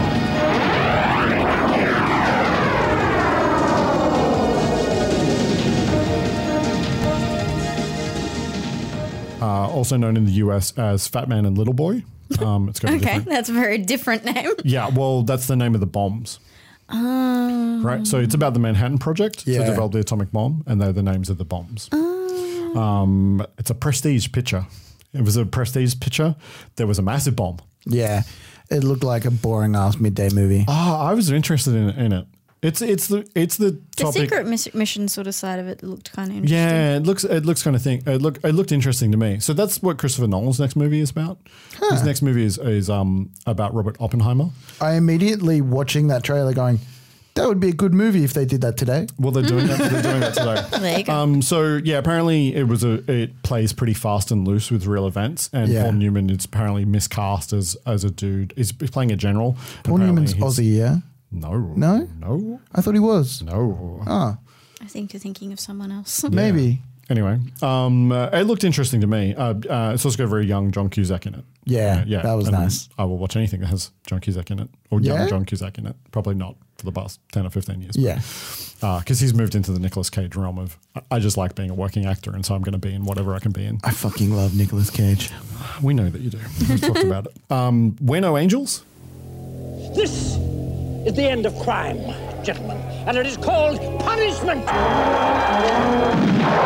In the dead of winter, two desperate criminals escaped from prison near the Canadian border. Some believe they perished in the woods. Others believe they survived. What are you, priests? Yeah, that's right. We're priests. Sheriff, you know who these are? Caroline has found our lost priest. This is Father Brown and Father Riley. No hard feelings, Father? Go with God. But who would believe that such a small town could make such a big mistake? You know, you don't look a thing like your pictures. Fasting and prayer. Now, they've got a profession to fake. Be nice to strangers, because sometimes you're a stranger, too. This is not a fitting grace. What's wrong with it? You can't go back to the joint then. You don't have to. Just read the book. An escape to make. You instruct your men to shoot on sight. A confession to take. Bless me, Father Privacy. Help me. I've been sleeping with this woman. Huh? All right, and what? You're not married to her? No. You married someone else? To my wife. You like to know about this? No. Well, what are you worried about then? Forget about it. A woman to win. Yeah, well, you don't like the guy. What'd you go to bed with him for? For $5. What, you got $5? I'll go to bed with you, too. What, you think that's a sin? Actually, I got $5. Get out of here. A warden to lose. We're going to go house to house. A past to protect. Is this true? Yes. You're a convert. Yes. We were both born Lutheran. And a future to plan. There's some booze and some bras, and this country can just fight. Robert De Niro. Father, I've been shot. I'm very happy for you. Sean Penn. Bishop Noglich points out it's his turn to say the grace. Let him read it. It's his turn. I don't want to get in anybody's face here. Demi Moore. What, you think I didn't see the way you looked at me? I said I'd go to bed with you? Will you shut up? What are you, too scared or too cheap? We're no angels. He says that there's something wrong about you. Yeah, you tell him he don't know the half of it.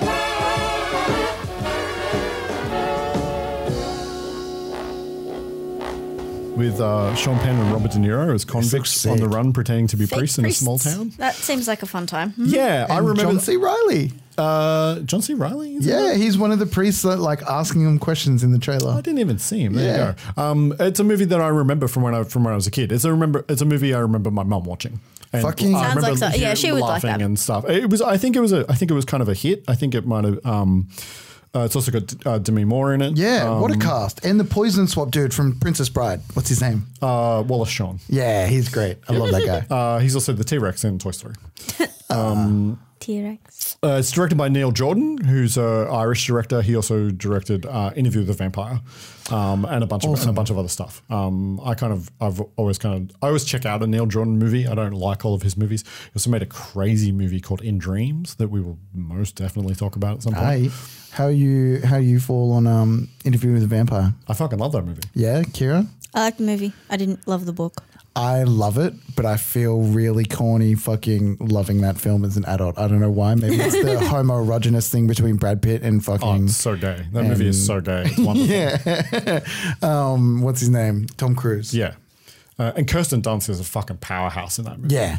She's 10 years old and she steals that movie. Can I just say, when I found out that Brad Pitt hated that fucking movie and like phoned in his whole performance, I was like, that's why I fucking hate you in this film. It's during his pretty boy phase. Yeah. So he was in lots of movies like Legends of the Fall, and he was in a lot of movies where he's got long hair and he's shot in slow motion. But like Tom Cruise and fucking Kirsten Dunst are fucking smacking that movie away, and they're just like acting the house down. Brad Pitt is very low energy that whole movie, and I know that's his character, but still, Sidetrack City. I'm Dangerous Tonight. Once worn by an Aztec high priest, it witnessed over 20,000 death rituals. Now rediscovered, it holds the power of the lost souls it once destroyed.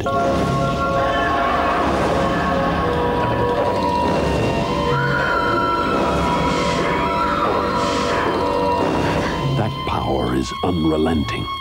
Its effect, deadly. Where is the dress now? It was destroyed.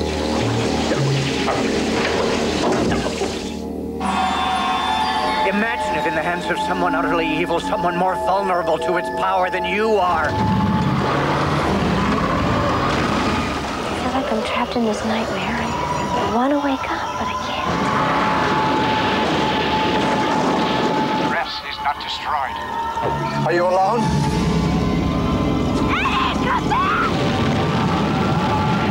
What's happening to you? I'm dangerous tonight. Sometimes evil just won't lay down and die.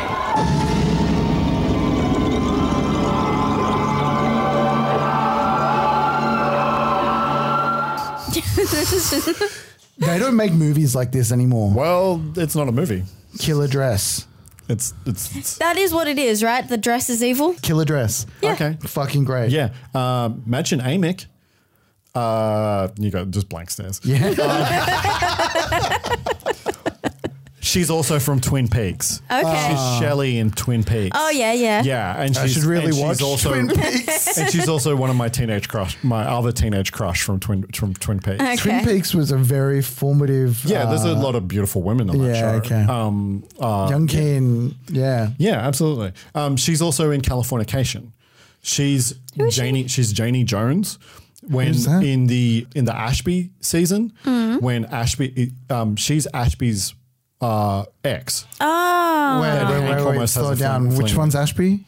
It's the second season. Yeah. It's the one where Hank moves into the mansion and is with the rock musician guy, the rock producer guy. Yeah. So that's Ashby. Yeah. It's a play on Great Gatsby. The whole season is basically Gatsby. Yeah. Yep. And I'm rewatching that right now. Oh, right. So second season. Yeah. So she's Ashby's ex in. I haven't got to his ex yet. Yeah, imagine name. She's now in Riverdale. She's one of the parents in Riverdale. Also in I'm Dangerous Tonight, Anthony Perkins, Norman Bates himself from Psycho. The older gentleman that's in the trailer. It's a TV movie. Oh, okay. It's a TV. It's not a real movie. It's a TV movie. I think for USA Network. I would watch this fucking movie in a heartbeat. So would I. Yeah. Directed by Toby Hopper, director of Texas Chainsaw Massacre and Poltergeist. Poltergeist. But they really don't make fucking silly movies like this anymore, where it's just like, this thing is cursed and people are going to go on murder sprees. Yeah. No, not really. Yeah. I fucking love it. Appropriate age to have seen this motion picture experience. I'll let No one should ever see Kira this go motion first. picture experience. 18. It is M15 plus in Australia. Are you fucking kidding? Yeah. It's an R movie. It's definitely an R movie. It's an R movie. Nobody should watch it, but you have to be 18 to watch it. I understand that boys like boobs, but I will give this a dual age, and one that I may cop some grief for. But like, if you're like under 10 and don't know what you're watching, and you're staying up late, and you have no, this is the wrong take. I'm just saying, maybe that's okay. Maybe that's okay because like we've all had that like when we were younger. We've all watched infomercials late at night that involve hot people doing crunches. Yeah, and we just started to think. But that's such a very specific reference to a particular era of life and television. I mean, people don't even watch normal TV anymore, so it's not even a thing that exists. But yeah, my other appropriate age is when you're 21 and you're in film school and you're watching it and a teacher is like, this is what you don't do.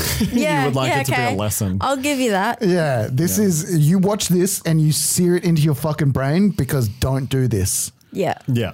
Honestly, if you want to watch a similar but infinitely better gothic romance, watch Francis Ford Coppola's Dracula from Fucking 1992. Yeah.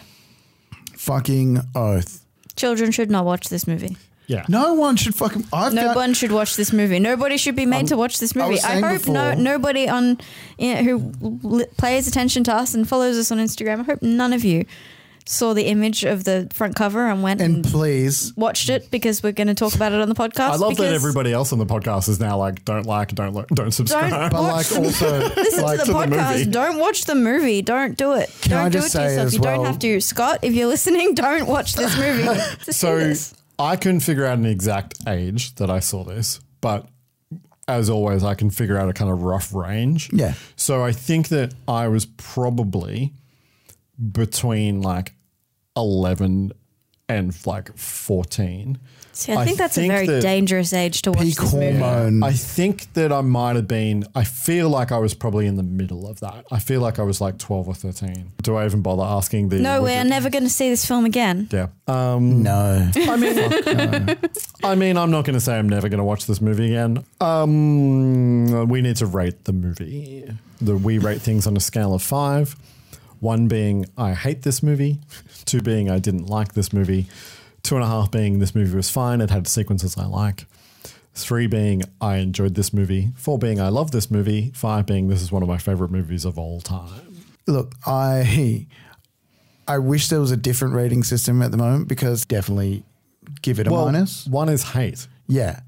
And I would protest against this film if it was going to be put out. Like, it's more than hate. Like, I actively dislike it. You can give it a 0. Nah, I'll stick with the rating system. 1. 1 is fine. It's not special enough to get its own rating. 0. I can't give it a 1. I can't let it exist in my brain. No, 0. You giving it a 0? I'm giving it a 0. It's so bad. I know It that doesn't 1. even I know deserve that a rating. I know that 1 means hate, but this is like unrateable. You don't even. Yeah. Right. So if there was a data bank with all the movies in history, and there was a library to make sure all the movies in history existed, you would delete it off this hard drive. I mean, yeah, pretty much. It doesn't bring anything to the world. I feel like that there is probably going to be movies on this that we watch that I hate and I'll give 1 star to that won't make me feel like this movie made me feel. Give me a 0. Fucking solidarity. Kian? 2 stars. Wow. What's 2 stars again? I don't like this movie. I don't hate this movie. I've seen movies that I hate. I don't hate this movie. Yeah. But also this movie has no redeeming qualities. Yeah. It's not a 2.5. There's not even parts of it that I kind of like. In childhood, there was stuff that stuck with me that was evocative to me, that had a lure because I was a tiny boy that was in love with Cheryl and Fenn. This movie now has no allure. Yeah. Right. So I don't like this. I don't like this movie, but I don't hate it. There are movies that I like actively hate. Yeah. And I don't hate this movie. Yeah. We watched a movie. I feel like we I'm watched going to a movie. actively hate movies, and we watched a I'm movie gonna like them recently. more than this. We watched a movie recently that we turned off. Yeah. That I hate. See that? I hate that movie. See that movie? I would give a 1 star. I don't want to talk about them. I don't want to talk about them. Even talk about that movie on the podcast next week. Yay. My favorite part of the podcast. Hey, I get to pick a new movie. I'm going to fix this. Isn't it my week? No, you chose that terrible, terrible you movie. made that happen. You made that happen, Brody.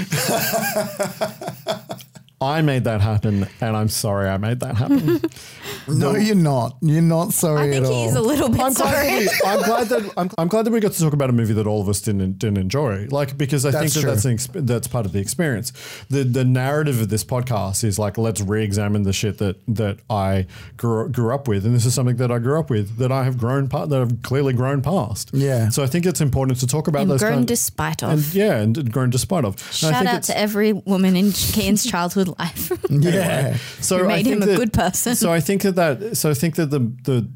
there's value in discussing movies that we don't like, right? And but clearly there is going to be a will from the other side of the table here to pick something that is infinitely more fun and entertaining than what we just I'm going to pick a good movie. So the way that we pick movies is that Kira and Brody alternate taking turns, picking from a list of 3 choices that I prepared from our collection/store, which is growing. You know what I've realized? You're a master manipulator of me. I swear you've influenced so many of my picks. I did not influence you to pick Meridian. No, not that one. But like, I swear, like you've baited me into choosing a couple of them. I baited you into choosing Future Cop. Yeah, you did. Yeah, you did. And you baited yourself into choosing Iron Eagle. This week is Kira's pick. Yay. I'll fix it. If a movie... oh, my God. Can we end this podcast? Can we get to the end of this podcast? If a movie remains unpicked for 3 times, it's struck out and then taken off the list, although I can bring it back at a later date of my choosing. Still on the list from last week are Rapid Fire, starring Brendan Lee, with 2 strikes, and Prayer of the Roller Boys, starring Corey Haim, with 1 strike. And so I don't know. You guys can probably see that there is 3 tapes sitting over here. Yeah, I'm very excited by that. I don't know what's happening right now. I just couldn't fucking decide. So you're I just didn't even know. Or do I get 5 choices? No, you're not going to get 5. You're not getting 5. Can we as a team choose which one goes up against them? No, I'm going to pick right now in this moment, because this morning when I was looking at tapes, I always leave it to the last minute because I want to have a feel of like where to take the podcast next, right? And sometimes, yes, I put picks on you to make it a hard decision for you because it's fun and entertaining to fuck with you guys. Yeah. All right. And in this instance, looking at tapes this morning, having a pretty good feeling of how Kira felt about Meridian, I, for the life of me, could not just pull out one tape. So I need to now very quickly look at the 3 tapes that I've so that we can kind of drool and salivate. Can you show us what you're choosing from? No. I present to you as your 3rd choice, picked out of my 3 choices that I gave myself because I couldn't make a fucking decision this morning. Something you have seen. Yay. So you will know as to its quality. There was a deciding factor in picking it, which will become clear to you once that I feel like he's being nice, which like you wouldn't do this for me. I feel like I owe a fucking apology. I present to you the greatest skateboarding movie of all time. I present to you Josh Brolin in Thrashin'. Oh, I love you. Oh my God. You've spoken about this on pod. Yeah, this is a good movie. Oh. Would you like we need Brody to do the thing? Yeah. Okay. Oh, he's staring at it so lovingly. That's a good one. Hot, reckless, totally insane. It is Thrashin'. Fuck, this looks like another quality movie though. You know what this is? This is the happy medium between Rollerboys and Rapid Fire, because it looks like an objectively like good movie that also has like silly elements in it. It's very 80s. Yeah. It might be the most 80s. I've heard of this movie. Yeah. I've definitely heard of this movie. We are followed by an Instagram account that only posts things for Thrashin'. I've forgotten the handle, but shout out to the dude that just a Thrashin' Graham, I think. I'll find it. Yeah, legend. It's amazing. Corey Webster, a young skateboarding champion, comes to Los Angeles for a breathtaking classic downhill race, The Massacre. So your choices are Brendan Lee in Rapid Fire, Corey Haim in Prayer of the Rollerboys, or Academy Award winner Josh Brolin in Thrashin'. Oh my God, is that a young Josh Brolin? That's Josh Brolin. Holy fuck, he is good looking. Yeah, I mean, he's good looking now. He's a fucking good looking man. Yeah. See, this is now just an impossible choice. You know this is what he does to me every fucking week. I know. You know who's also in Thrashin'? Who? Sherilyn Fenn. Oh my God. The Fenn cast. She has a smaller part. She has a small part. She would be she's older on the back, in she's this, on the right? back cover. No, she's younger. What? She's on the back cover. Oh. She is gorgeous, man. Yeah. Both of Thrashin' and Roller Boys are both movies that I love, that I like watching, that I had a good time with, and I think Brody will have. You said good you time don't really with. remember Rollerboys, or do you remember it better now? I remember it a bit better now, and also I just trust that I've loved every movie that Corey Haim's in. He's in some highly problematic movies. But the movies that I have seen that have Corey Haim in, I have always quite enjoyed. You've seen the better Corey Haim movies. And so therefore, because I know I've seen it, I trust that I liked it, because I know that I've liked everything that he's been in. I know I love Thrashin'. I don't want to throw you in any particular way, but I've never seen any of Brandon Lee's films other than The Crow. That is just... How? I know. That's a crime against humanity. I feel like I've hurt everyone here. I don't think I've watched many Corey Haim movies, and if I did, well, you didn't even know who when I mentioned it last episode. Yeah, you were I don't really know who Corey Haim is. Yeah. So I think I'm going to go with Rapid Fire, because I think I can't not pick Brandon Lee again, and this is the last chance for this one. Tell you what I'm going to do to you and right now. I think it's a really good movie. You know what? How many strikes does this have? This has 2, so you'll get another chance at that one, and I'll get another chance at this one. Rollerboys will. Yeah, Rollerboys has 1 at the moment. Will have 2 when it comes to Brody. Yeah. So just so you know, I'm definitely picking Thrashin' over Rollerboys if it comes to it. Does that mean it comes back to me? Yes. Rollerboys? No, it'll have 3 strikes then. No, Jesus Christ. It has 1 now. If it goes to you, it has 2. Oh, It'll come back to Kira for the 3rd strike. Okay. Well, that actually makes me feel better, because if I pick this now and you pick Thrashin' next, Then we're going to have 2 newbies. Yeah, but I know Rollerboy, so I've got a better chance of actually picking Also, it. it gives me a chance to put a third movie that involves teenagers dealing with their problems through wheeled combat. Yeah, that's and then true. it'll be 3 of the same. Yeah, so I think I'm going to go. I think we need a nice, good, quality movie after that trash, and not the good kind of trash, just trash, which is Meridian. I think I needed just a genuinely good movie, and I can't say no to Brandon Lee again because I love Brandon Lee. So we're going to go with Rapid Fire, knowing that Thrashing for everybody at home will come back. Fucking great choice. Cool. Next segment? No, that's it. That's it. Oh, it's over. End of the podcast. It's time for us to go. Don't listen, don't subscribe, don't follow us on social media. All the weird kids. Video. At Weird Kid Video on Instagram and Twitter. All the weird kids following TikTok us. now. And TikTok now. Are we on TikTok? Yeah, we're on TikTok now. Don't subscribe. Don't watch Meridian. Don't do it. Yeah, don't do that. Actually agree for once. Yeah. And fuck you, Brody. Scene. Oh dear.